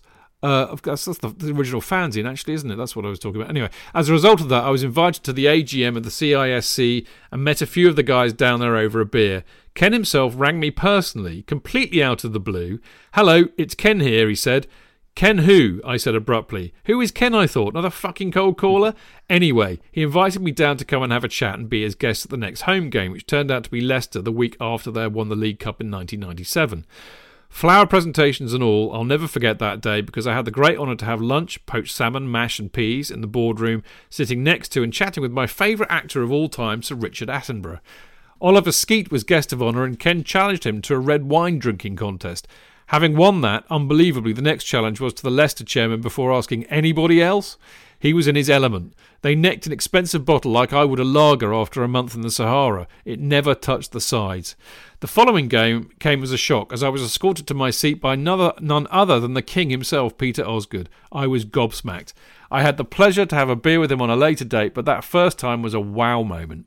However, the most amusing moment of the day was when, before the game, Ken asked me to sit next to a female who was something to do with planning at the Fulham Council, and he asked me to go to work on her about the benefits the stadium developments were bringing to the area, and at the same time he wanted me to deal with the questions about offside, as apparently she knew nothing about football, and I was now to be his stooge for 90 minutes. For me, he was a lovable rogue, and he was the most influential person to have graced the club.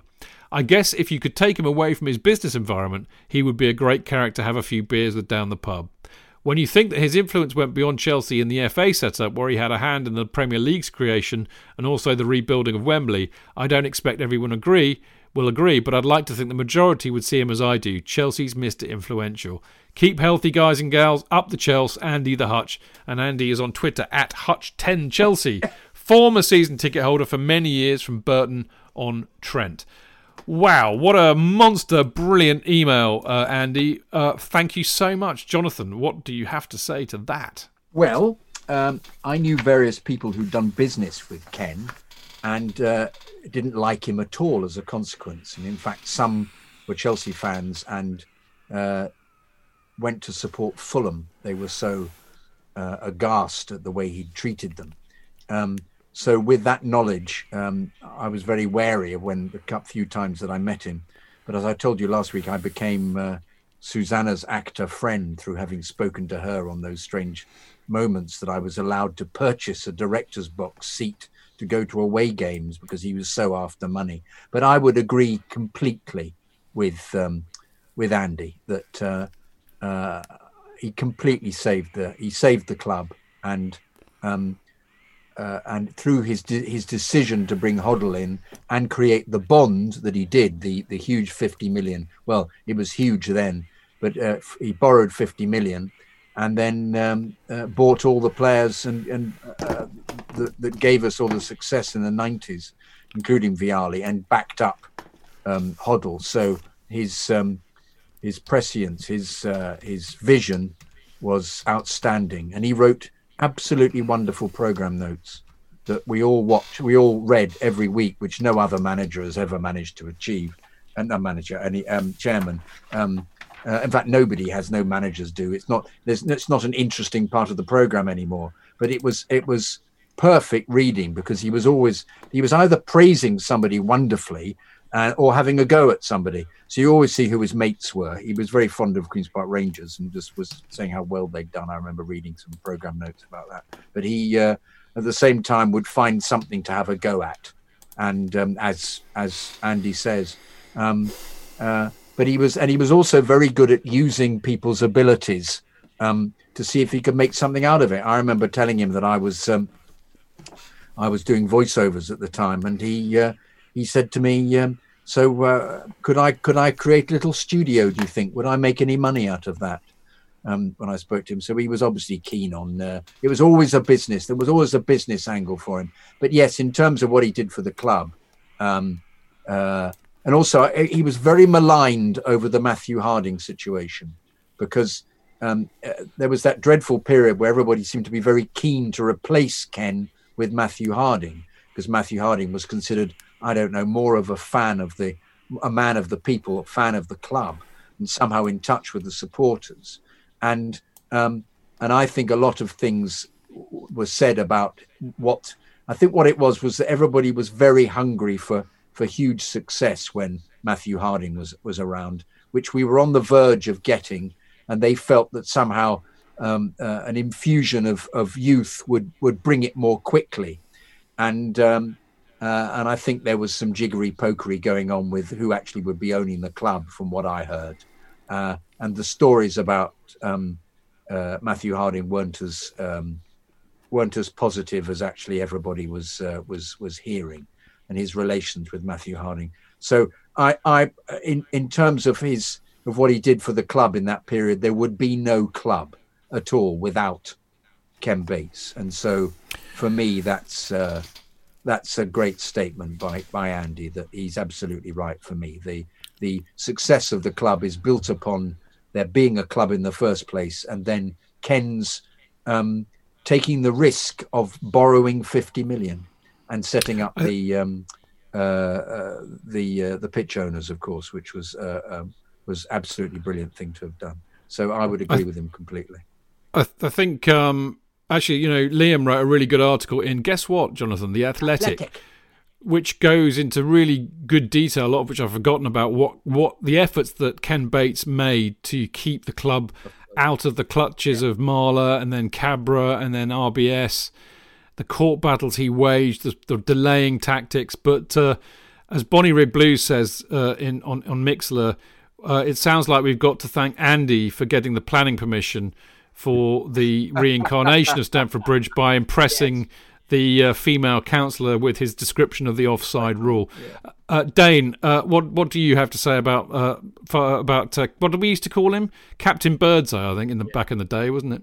Well, firstly, I'd just like to thank Andrew. That was an outstanding email, very well put together. Being a little bit younger, my only experience of Ken Bates was getting a clip round the ear roll off him.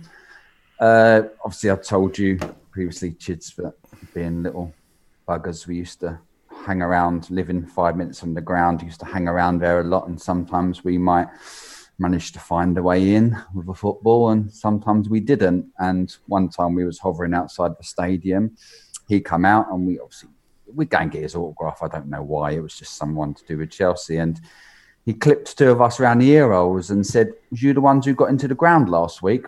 No, Ken, it wasn't us. Just remember what you'll get if I catch you doing it.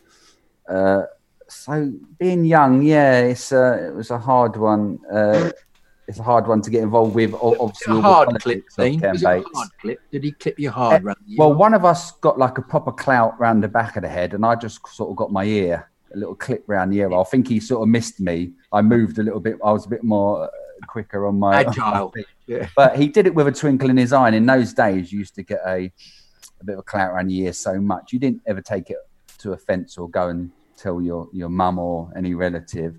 Or the police. Yeah, so I used to go a lot to the reserve games as well, and he'd always be there. And he'd always like treat you, you knew you was a Chelsea supporter, always give you the time of day, and I found him as a nice man. Obviously, I was too young to know the politics and what was going on. I loved the one point he made about how he created the Members' Cup so we would have 2 great days at Wembley. That was brilliant. Well, he was a bit Marmite, but I think on balance, you'd have a heart of stone if you didn't appreciate the fact that not only did he saved the club beyond doubt in the early 80s, and actually really it all came to fruition in the early 90s.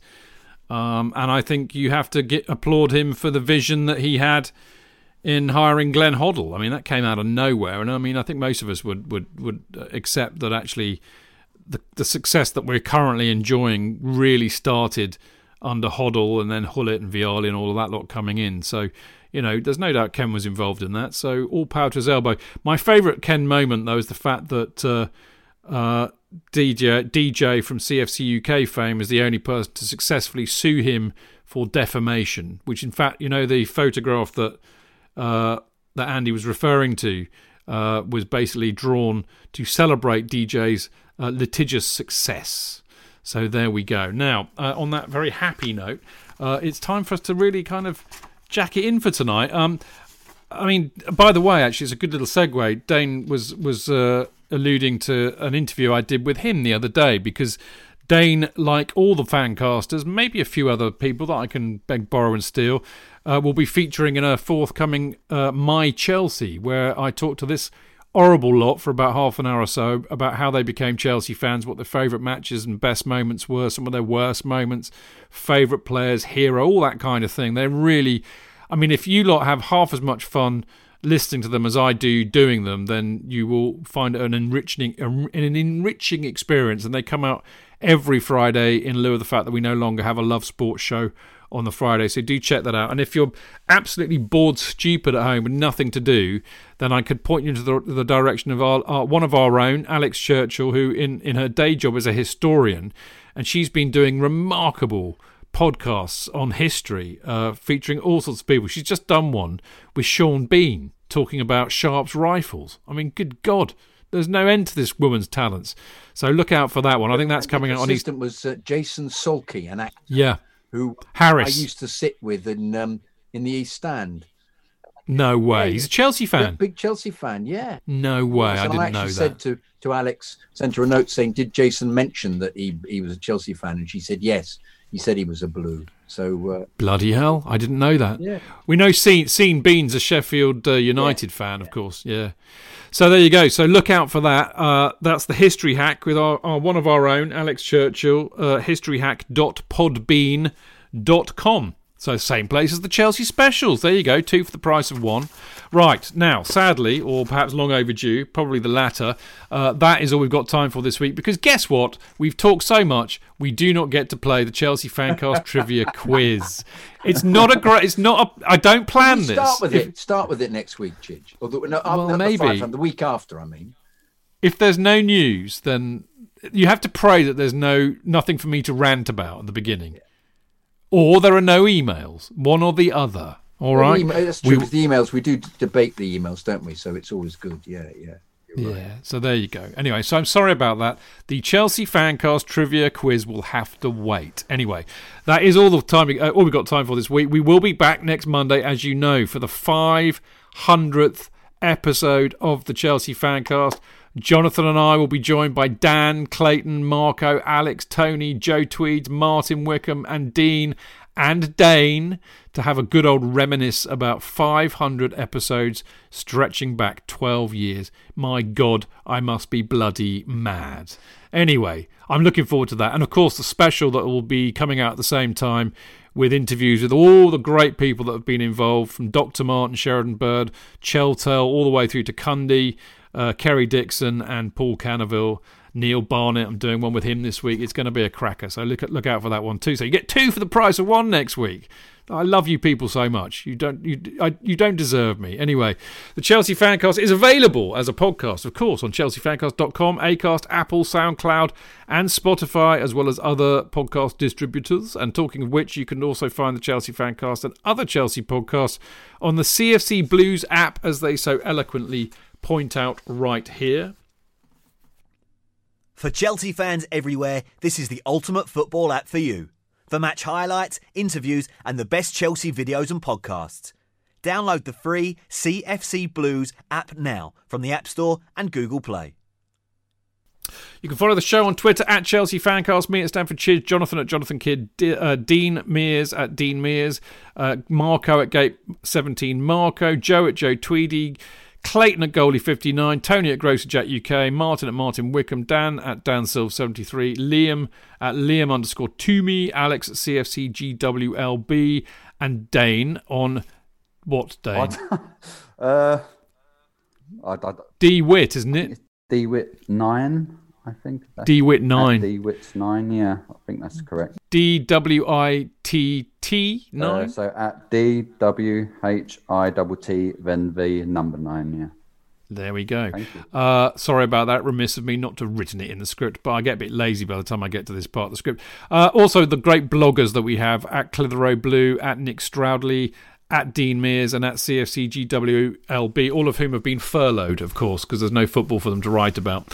And, of course, massive thanks, as ever, go to Dane for doing our Instagram account, which is at Chelsea Fancast. Dane, tell the world about our Instagram account, how fabulous it is. It is fabulous. You don't have to thank me anymore. I think you thanked me enough each and every week. And, it is fabulous. Obviously, originally I was trying to get as many new followers and many likes and hearts as possible. But once you get into it, it's just about getting that one like and making that one person happy. And that's good enough for me.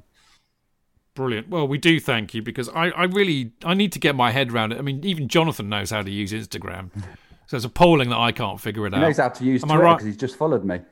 Yes. I know. He can multitask. He's not bad for an old bloke. He's all right. You say kid story, you got to eat it, mate. Lovely. And I have to say, it's been lovely to see you all tonight. I think, it really works, Chidge.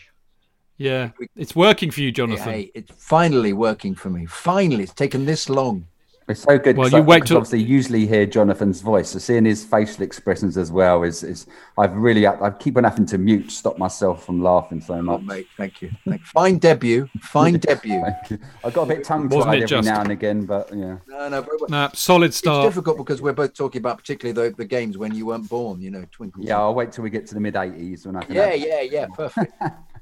Definitely. All right. Okay, that's it. You guys have been brilliant. Well done, Jonathan. Well done, Dane. Solid debut, as I said. Thank you. People in Mixlr, as always, you are really basically the reason we do the bloody show. If you didn't turn up every week listening to us waffle on, actually, do you know what? I'm lying. I'd still do it anyway. But I do love you for turning up. That's for sure. Right, we're done. We'll see you all next week. Thank you for listening. See you next time. Until then, keep it blue, keep it carefree, keep it Chelsea. Up the Chelsea!